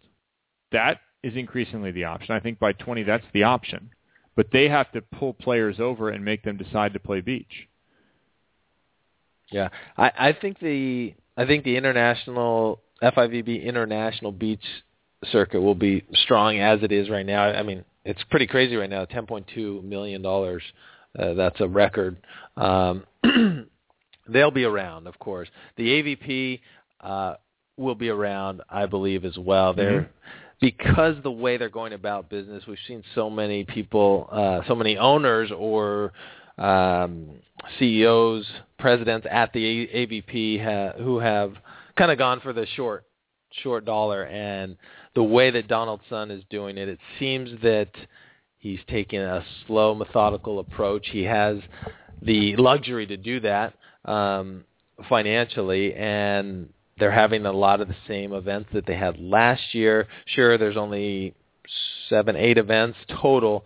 I'd like to see that get to 12, 13 events, but you're going to start conflicting with the FIVB. And I like the fact that they have gone away from conflicting with the FIVB, right, because then you don't lose some of those top players, because as you're saying, there's a handful of 3 or 4 teams on each side that you want to have those teams in each event. And could the AVP adopt something similar to what the FIVB has done, have a 2-tiered tournament system where at some of those events they're going to expect that Carrie and April, Phil and Rosie, those players aren't going to be there because they will be on the FIVB, but they can still run a viable event with the next tier of stars, because it's nice to not conflict with the FIVB, but from a standpoint of growing a tour, getting back to the days of the AVP of old, when you had 25 events. Yeah, or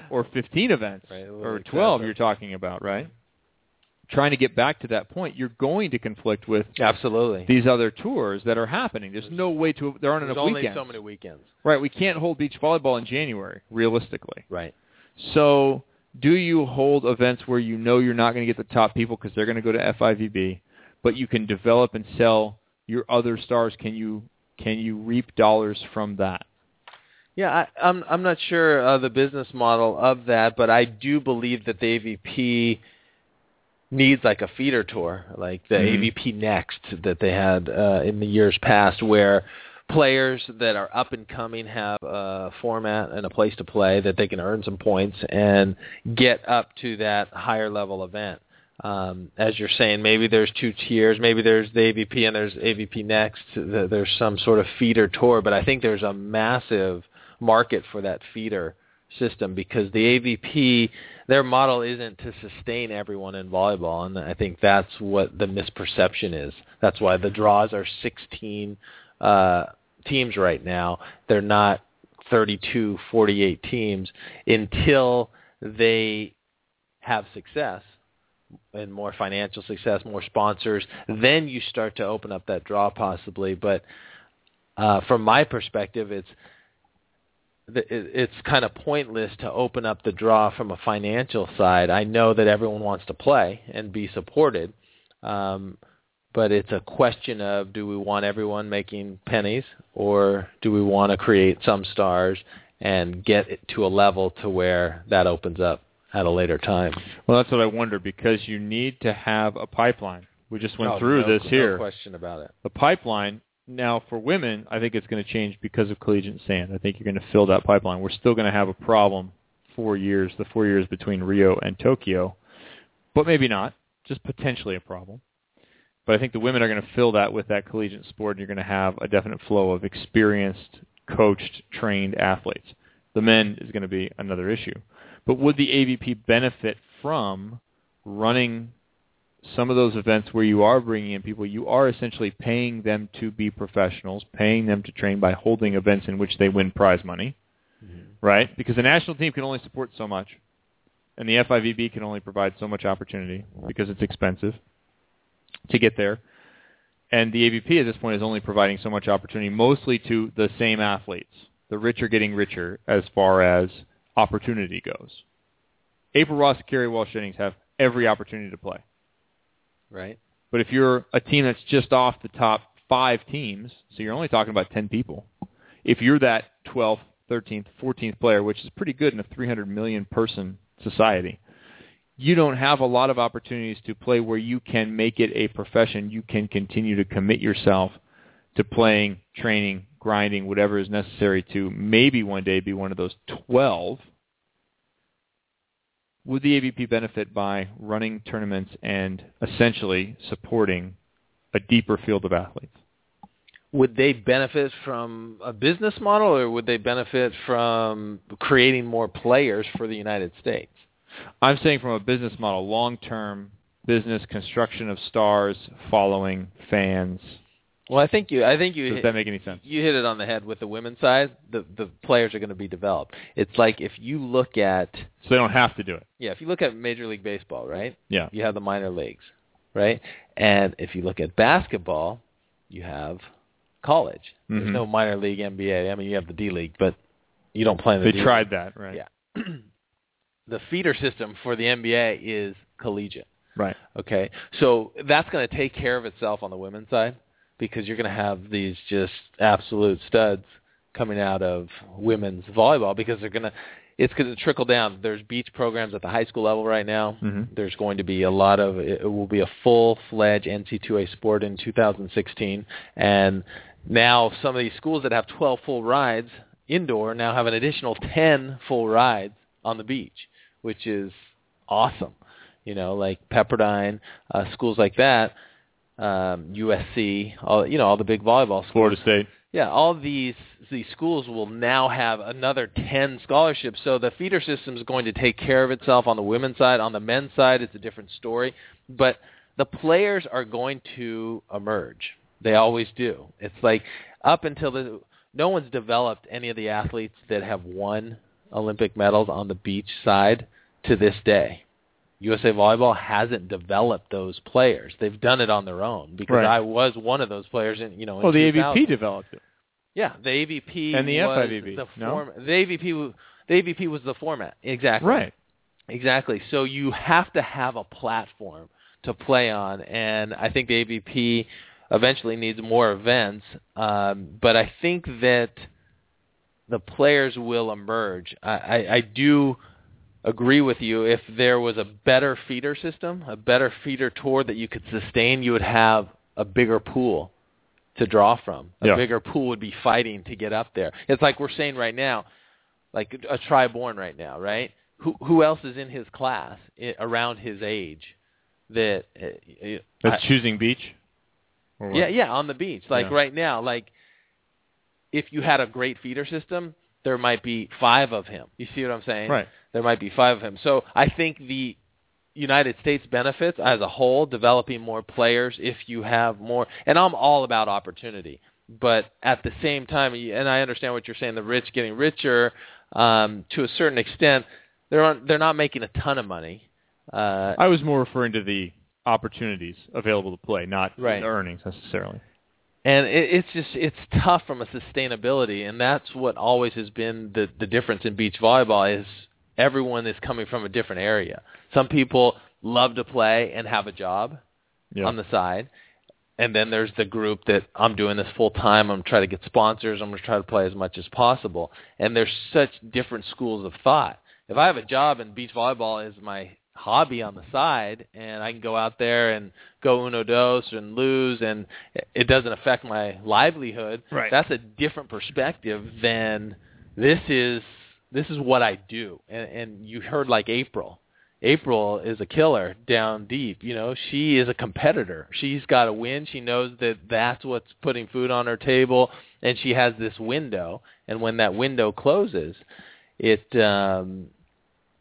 not like we're driving off into the sunset with the, $10, $15 million in the bank. Wouldn't that be nice? Like a lot of athletes do, though, right? A lot of top-tier athletes.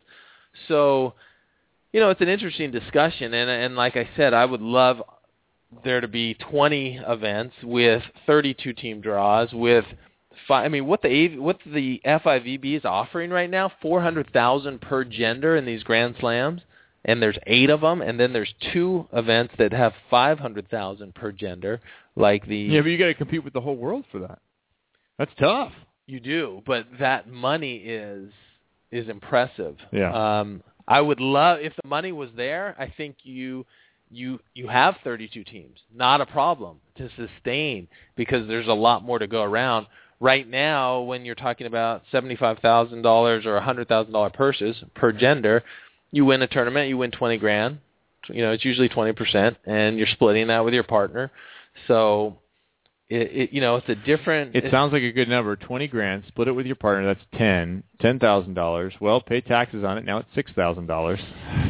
Right. It dwindles. Yeah. It dwindles quickly. And it sounds good, $6,000 in a weekend, but there's only 2 of those tournaments. Plus, you had to win, and there are no tournaments from October through April. Yeah, it gets really lean really quick. Yeah. And that's what I'm saying. Do you want to have this massive pool of players that everyone's really groveling to make a living, and 90% of them have other jobs? Or do you want to create, say, 5 teams that are sustainable that can attract? I mean, think back in the day. When I went to sleep overnight to get good seats to watch AVP events when I was 10, 11 years old and watch guys like St. John and Randy Stoklos, Dodd and Hovland, Akatubi and Frohoff. Mm-hmm. But, I mean, honestly, those 4 teams or 4 players, St. John, Randy, Dodd, and Hovland, could have run exhibitions. You know what I mean? That's what you went to see. Yeah. You went to see those 4. It was great to see, the weekend, the guys groveling below that. The Mood Hearts of the world? Yeah, and it was awesome Chavez, to see, especially, Swadek. Who else do you want to throw in there? There's a lot of guys, and, I was one of those guys. But you have to, you get a pop here and there and win tournaments. Those guys were winning consistently all the time, but they created something, where Miller Brewing and all these sponsors came in that were able to trickle down and create this financial base that supported. And we were talking earlier, I used to look in the back of Volleyball Magazine for the prize money, and I remember, the top 15 guys on the AVP were making 6 figures, and that was before sponsorships. And I thought, this is something that's viable, that's something I can do, playing volleyball on the weekends, competitive, making a living. How cool would that be? And I hope that it can get back to that level, and I think it can. And, I'd love to see the AVP have 10 to 15 tournaments. Of course, now this FIVB animal didn't exist, 20, 30 years ago. There was no tour internationally. So that just opened up even more opportunity. But I agree with you. If there's a better feeder system, we will have more athletes. And instead of having like one Tri-Born coming up right now, if you look at the next generation, you'd have 4 or 5 of them. And they're out there. It's just they need that platform to compete on. Yeah, they certainly do. And when I stepped into the national team gym in '97, there wasn't one of me. There were 10. There were 10 people competing for the 4 spots, right, or 3 spots, or 2 spots, or whatever, however you want to fraction it. But there were lots and lots of eligible, equipped athletes, trained athletes. And yeah, the women's collegiate standard is going to make a difference. It's going to fill that void, and quickly. Yeah, I do think there will be a problem on the men's side because they're not going to have that collegiate. If the men have the collegiate side as well as the women, then the growth would take care of itself. It's not going to happen. It's not going to happen because of Title IX, and then a different subject altogether. But so I think we're on the right road. Name for me another young beach athlete besides Bourne and Bruner, who you think has, or who is just in the pipeline. We're leaving somebody out for sure, but who are you seeing when you're thinking about these matches and you're in touch with it? Yeah, a lot of these guys, you think they're younger than they are, and then right. you look and they're 30, right, which and is not old, but it's not young either. Because when I won the gold in 2000, I was 28. Okay. And so... Well, like Brad Keenan and John Mayer, who just won the AVP tournament. They're old. Right. They're in their mid-30s now. Right. So, it's far-reaching. Nick Lucena, old. Stafford Slick, does he have potential? Stafford's a great player and was up and coming, but I don't know exactly how old Stafford is. Todd Rogers, 57. How old is Billy Allen? He's got another job. Brady Halverson, he's got other jobs. Grotowski. I mean, Doherty's already off one professional career. Ryan Mariano, he's of my era. He's late 30s. Matt Prosser, same thing, mid-30s. Right. Prosser, Adam Roberts. You start going down the list. Paul, Baxter, I used to play with him. He's 41, 42.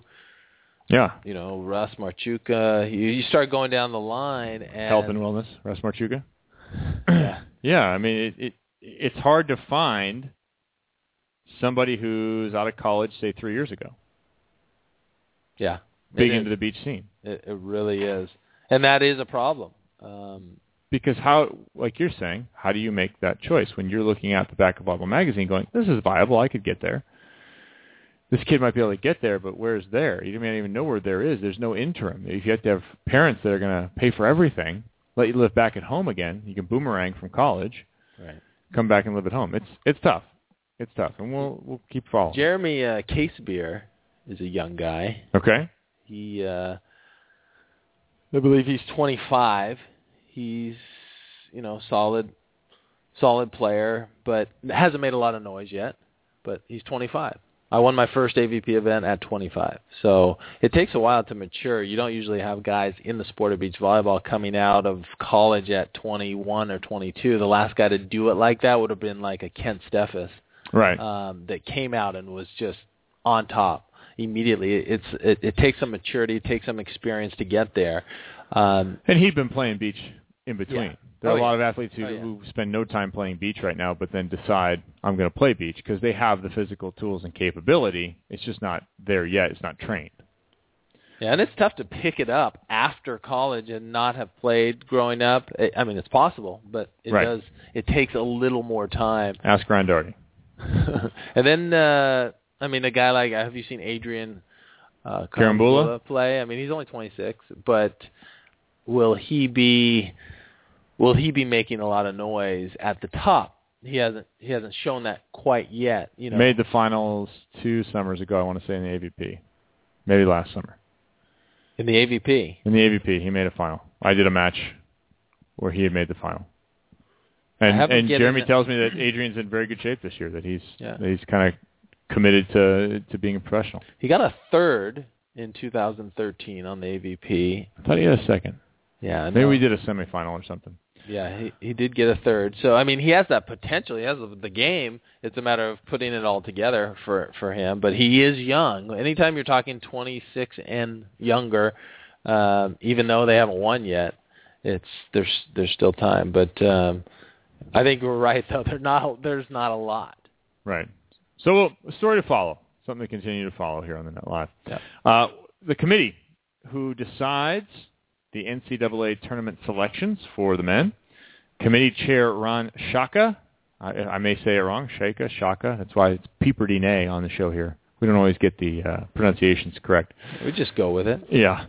But he had a good interview with Off the Block, Vinny Lopes, and they're going to make more information available. They're going to put out the statistical analysis that they are provided by the NCAA to the selection committee. They're going to make that public, so you'll have an opportunity to look at it. This, of course, coming on the heels of Lewis becoming the second non-West Coast team in the history of college men's volleyball to earn an at-large NCAA tournament bid.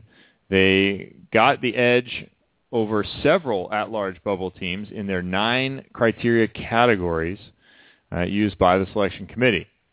It says, however, the decision outraged several people in the volleyball committee, I think it says committee, I should say community, because Lewis was not ranked a top 10 nationally in the coaches poll, and so on and so forth.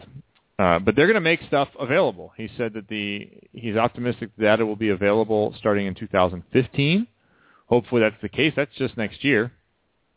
And maybe even retroactive, so we can look at previous seasons and how these kinds of decisions were made. And I think this is nothing but good news, yeah. So you understand, so maybe I don't spend so much time being upset and dissecting the coaches' rankings and other information that's available to me. Let's look at what's available to them. Yeah, anytime you're dealing with transparency, that's a good thing. And I know there was a bit of an uproar about that at-large process. Transparency is good. Would you agree? I mean, yeah, always. I want the information. Yeah. I don't have I like that's happening. So we'll have more information in the future. It won't be as easy to just shout from the mountaintops silly things like we did this past year about Pepperdine getting screwed or whatever. 2 waves talking about it. That's right. There'll be no discussion of it here. Obviously, Pepperdine should have gotten in. Duh. No question. You should put them in from January 3rd or so. Just at large. Automatic. Pepperdine. At large. You can do that for next year. I think they're going to win the MPSF next year. Marv, of course, tells me, BYU's going to be real good and this, that. Yeah. No, Marv, your team's going to be pretty good. Your team is going to be awfully good next year. Hey, we have to figure out here, Dane Blanton, how to give away a 4-pack of tickets to the USA Cup matches. The women are hosting Brazil. That's the number 1 and number 2 in the world. You can go see them July 5th, 6th, 11th, or 12th at the Brin Center, the Galen Center, or at the Stan Sheriff Center in Hawaii. So if you're in Hawaii, we're not cutting you out. You don't have to fly to the mainland. You could get a 4-pack of tickets. Now, nice. We need some trivia. So maybe they should help us find the next young player. Well, in some way. That's what we were struggling with. Yeah, we are. You know what? Also, I came up with Will Montgomery. Okay. Will Montgomery. I've heard that name. Yeah, I wasn't sure of his age. I just know he's an up-and-coming player. But a lot of times when an up-and-coming player, you're like, oh, he's 35. Right. He's 24. He's been coming for a while. He's been on the way for a while. Yeah, he's 24, and he's been playing pretty well. He's finished 7th on the AVP before, so that's another player. But I think if we're going to give away something like this, we should maybe have someone come up with maybe who the next generation is, maybe. Well, I think so. We need something definite because that's kind of an opinion thing. So it can't be subjective. It's an all Pepperdine show.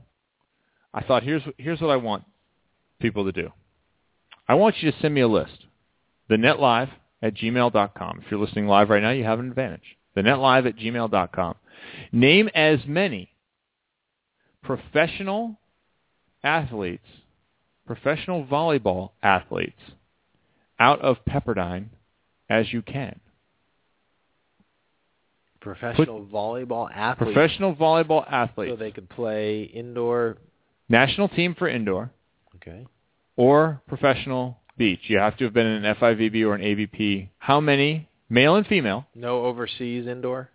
Not just overseas indoor. We're going to get into a mess of information. Either got to be national team or AVP. You have to have a national team cap or an AVP or a FIVB.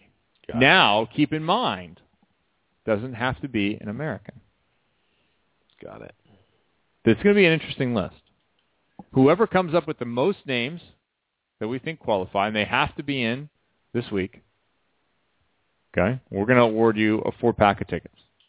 So this is something that they email you. Yeah. Okay. They're going to have to send it in. I thought we were going to give away something on the phone. Well, we would, but people don't listen to this show live. Oh, more podcasts. Yeah, it's more podcasts. Got it. Live listeners, not a huge amount of people. Love that these people are in the chat board. Thanks, folks, for being here. I see all the lights flashing. I mean, I think you're underestimating what's happening here. Yeah, I don't know. I'd love that to be the case. So July 5th, July 6th, or 11th and 12th, send us a list of professional volleyball athletes from Pepperdine. That's what we need you to do. Does it have to have a minimum? Is there 5 maybe? At least 5? There's 10? 2 in this room. 10? Maybe 10 minimum? No, whoever comes up with the most. No. I have on my list. Okay. I have 10 already, and I've hardly thought about it. As far as my list goes. So it's a straight numbers game. How many can you get? And how many are qualifying? I actually have one that I know. So I'm into double digits. Easy. Come up with a list. Send it to us, thenetlive@gmail.com. And do it quickly. Do it now. Do it now. Do you want my song yet?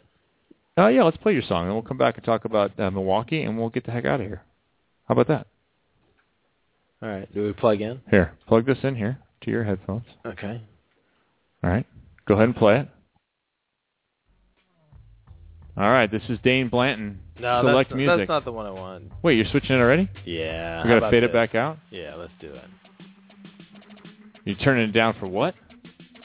The DJ Roche would be proud. Don't you think? This makes me think of Ken Roxon. I know you don't know who that is. It's all right. I don't. People listening might. They can figure it out. We'll be right back in the Net Live. Turn down for what? Turn down for what? Turn down for what?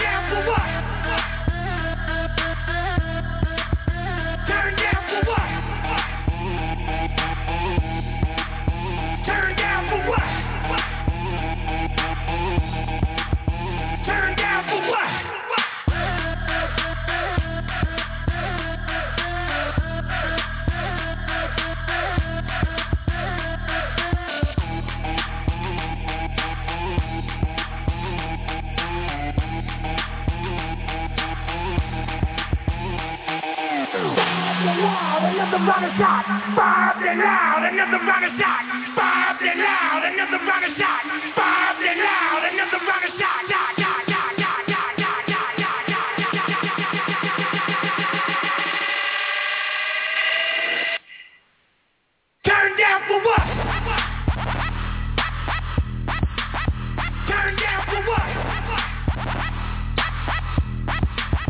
Turn down for what? There you go, Dane Blanton. On the wheels of steel, representing DJ Roche. I like it. I like it. Turned down for what? All right, let me pull that back because we'll have to end the show here in a few minutes. But thanks for listening here. We appreciate you being a part of the Net Live. We appreciate 6'8 Clothing Company for being here and being a sponsor as well as the ABCA and Volleyball Magazine. Remember, you can get this via iTunes. It is free. $0, people, to listen to myself and a gold medalist this week. Where is your gold medal, by the way? It's in a safe.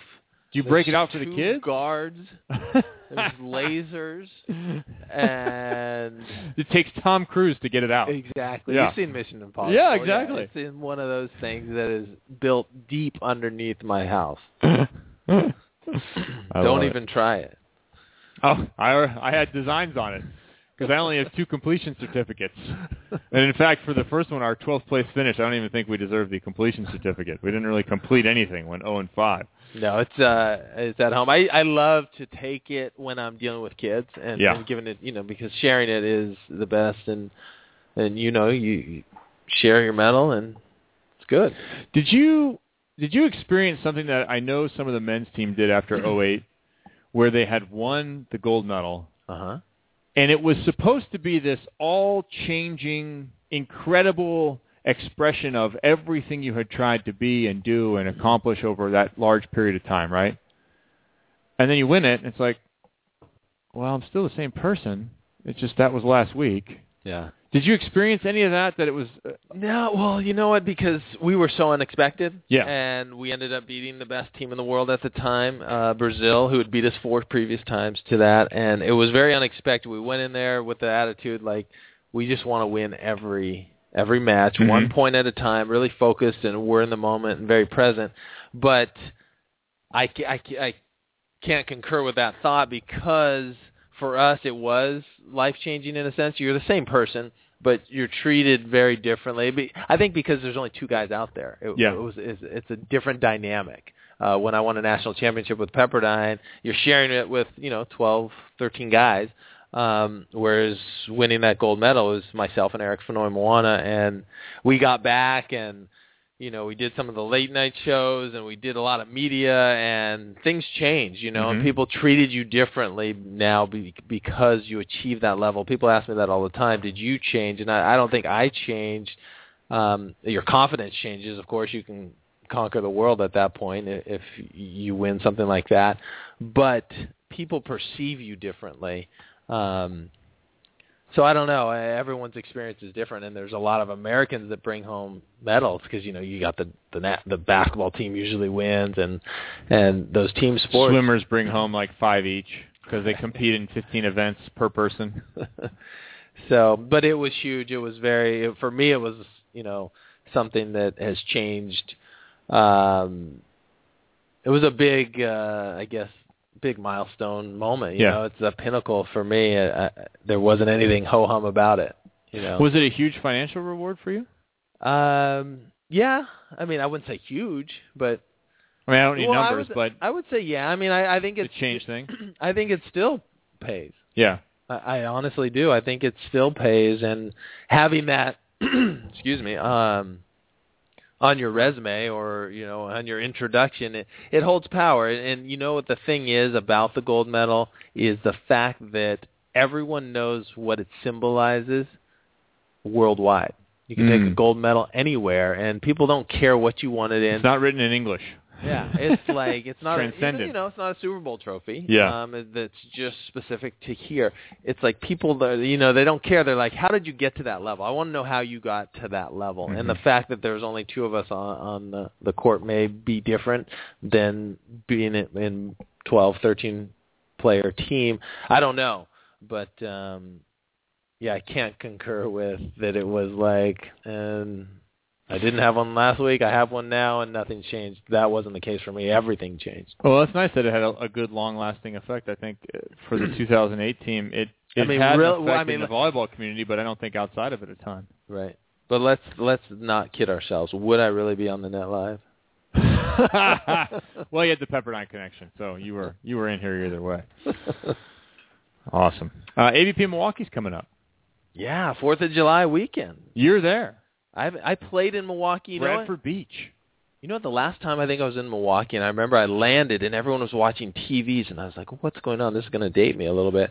And they're like, OJ's running from the cops. Oh, 94. Yeah.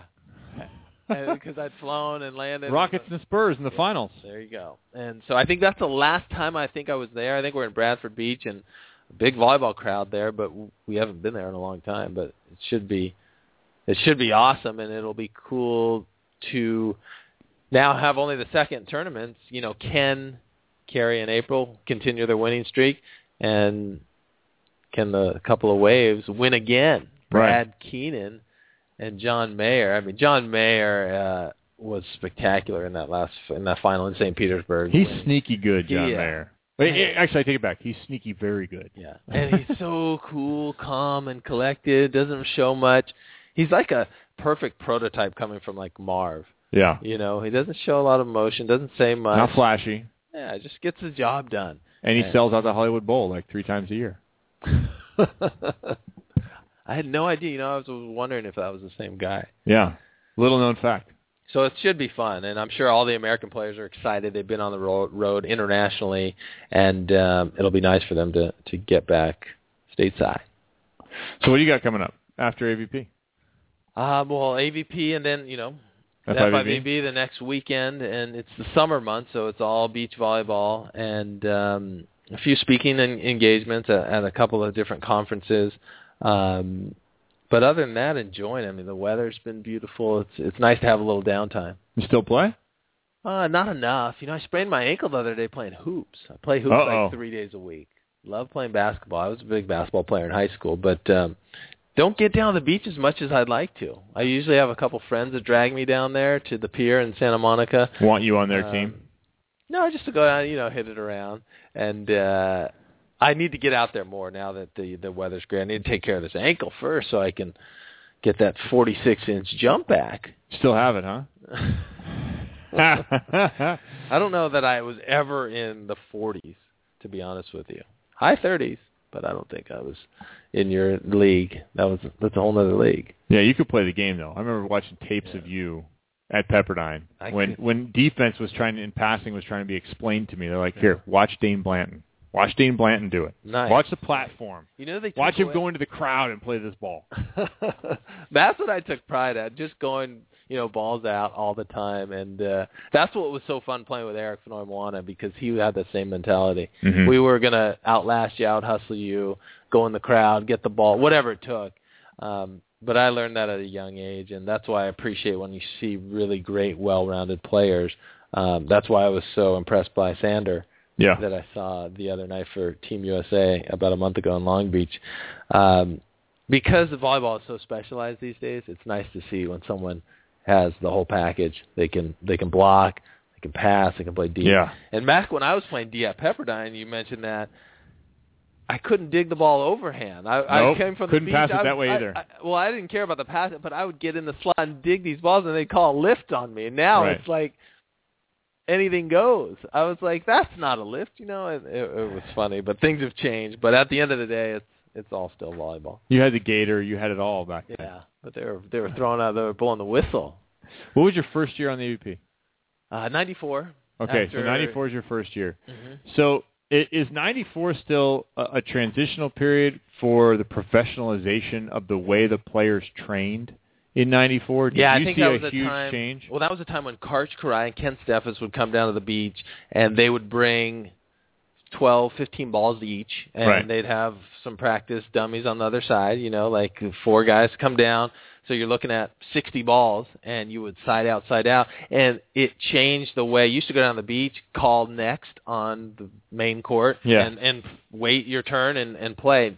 That changed. They changed the game in terms of it became more professional. You come down the beach 8 in the morning, 9 in the morning, train for 2.5, 3 hours, get your reps in, get everything done, and you're off the beach and done. And no one was hanging out anymore at the beach. It became more of, you're going to practice, and then you're going to go to the gym, then you're going to do cross training. I remember 9 to 12, I was at the beach, then get some lunch, then I was up at the track at UCLA doing plyometrics and sprints and whatnot, then I was in the gym doing weights, and the day was over. And those are good times, training to compete on the weekend was awesome. But that was a transitional time, the mid-90s, and I think that Karch Karai and Ken Steffes changed the way that everyone trained. And everyone was like, we're just going to get our 4 guys and go down to the beach, and we're going to get our 4 guys and go down to the beach. And there wasn't like waiters.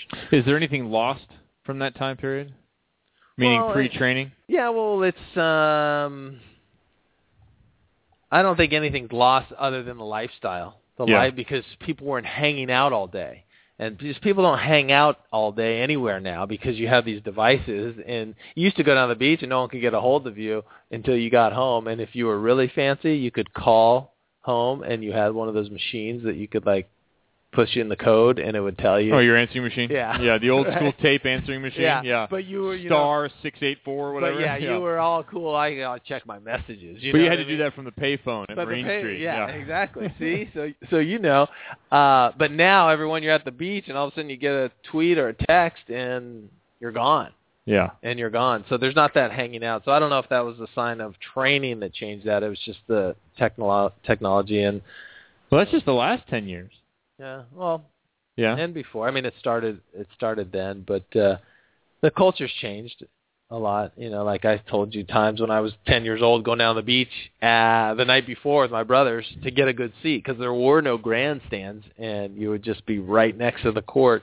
And it was cool to grow up and then get to the chance to play against guys like St. John, who, you know, I had watched as a kid, and Randy Stoklos, and it was a trip to get on the other side of the net. It's a funny moment, huh? Yeah. To be like, this guy was in the magazine that I was reading 4 years ago, and now he's getting blocked by me. That's nice. Because you think about it, if you're 10, 12, and they're, say, 20, because players are younger then, and then all of a sudden they're only 10 years older than you, and you're 24, and they're in their prime, like we're talking about all these guys that are mid-30s. But it was an amazing ride, and that's why I love the sport. I love talking about the sport, but more importantly, I hope that there's a platform for the next generation so that people can make a living and play volleyball. I mean, I played for 14 years, and it was the coolest 14 years. I never thought I would travel the world because I didn't even know what the FIVB was when I was in college. Didn't exist. And to go everywhere, you know, from Western Europe to Australia to China to South Africa, you name it, year in and year out was pretty awesome. And to cover the FIVB now, I see these guys, you know, in Norway and whatnot. It's pretty cool. It brings back memories, and it's cool to see how much success we're having out there. Fantastic. Thanks for sitting in today, Dane, and covering for Jeremy. Yeah. Thanks for having me.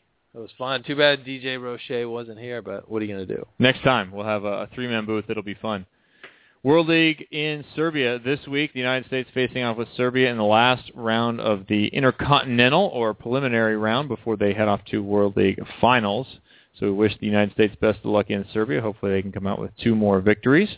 AVP Milwaukee, if you're in the Midwest, if you're in the Chicago area, Madison, Milwaukee, upper part, Door County up there in Wisconsin, drive on down, or even if you're in Indiana or something, man, hook around the lake.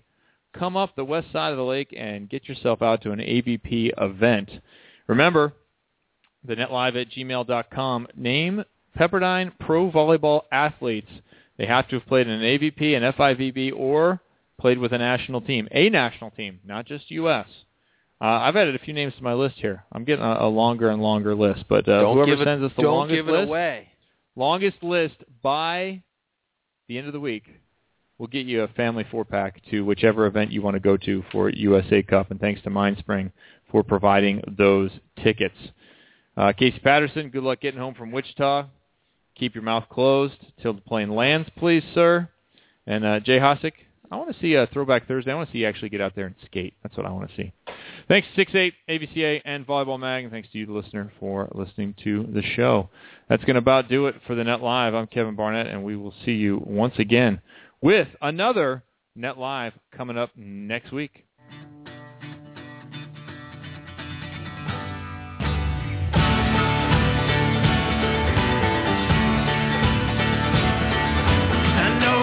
Time has numbered my days, and I'll go along with everything you say.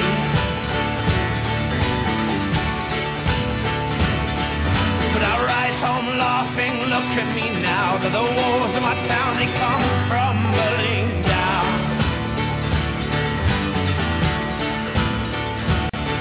And my ears hear the call of my unborn sons, and I know that choice is color all I've done.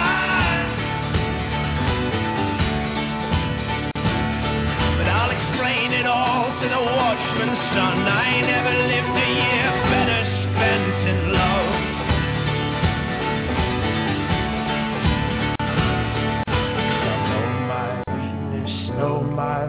sparse, and I'll believe in grace and choice. And I know perhaps my heart is sparse, but I'll be born without a mask.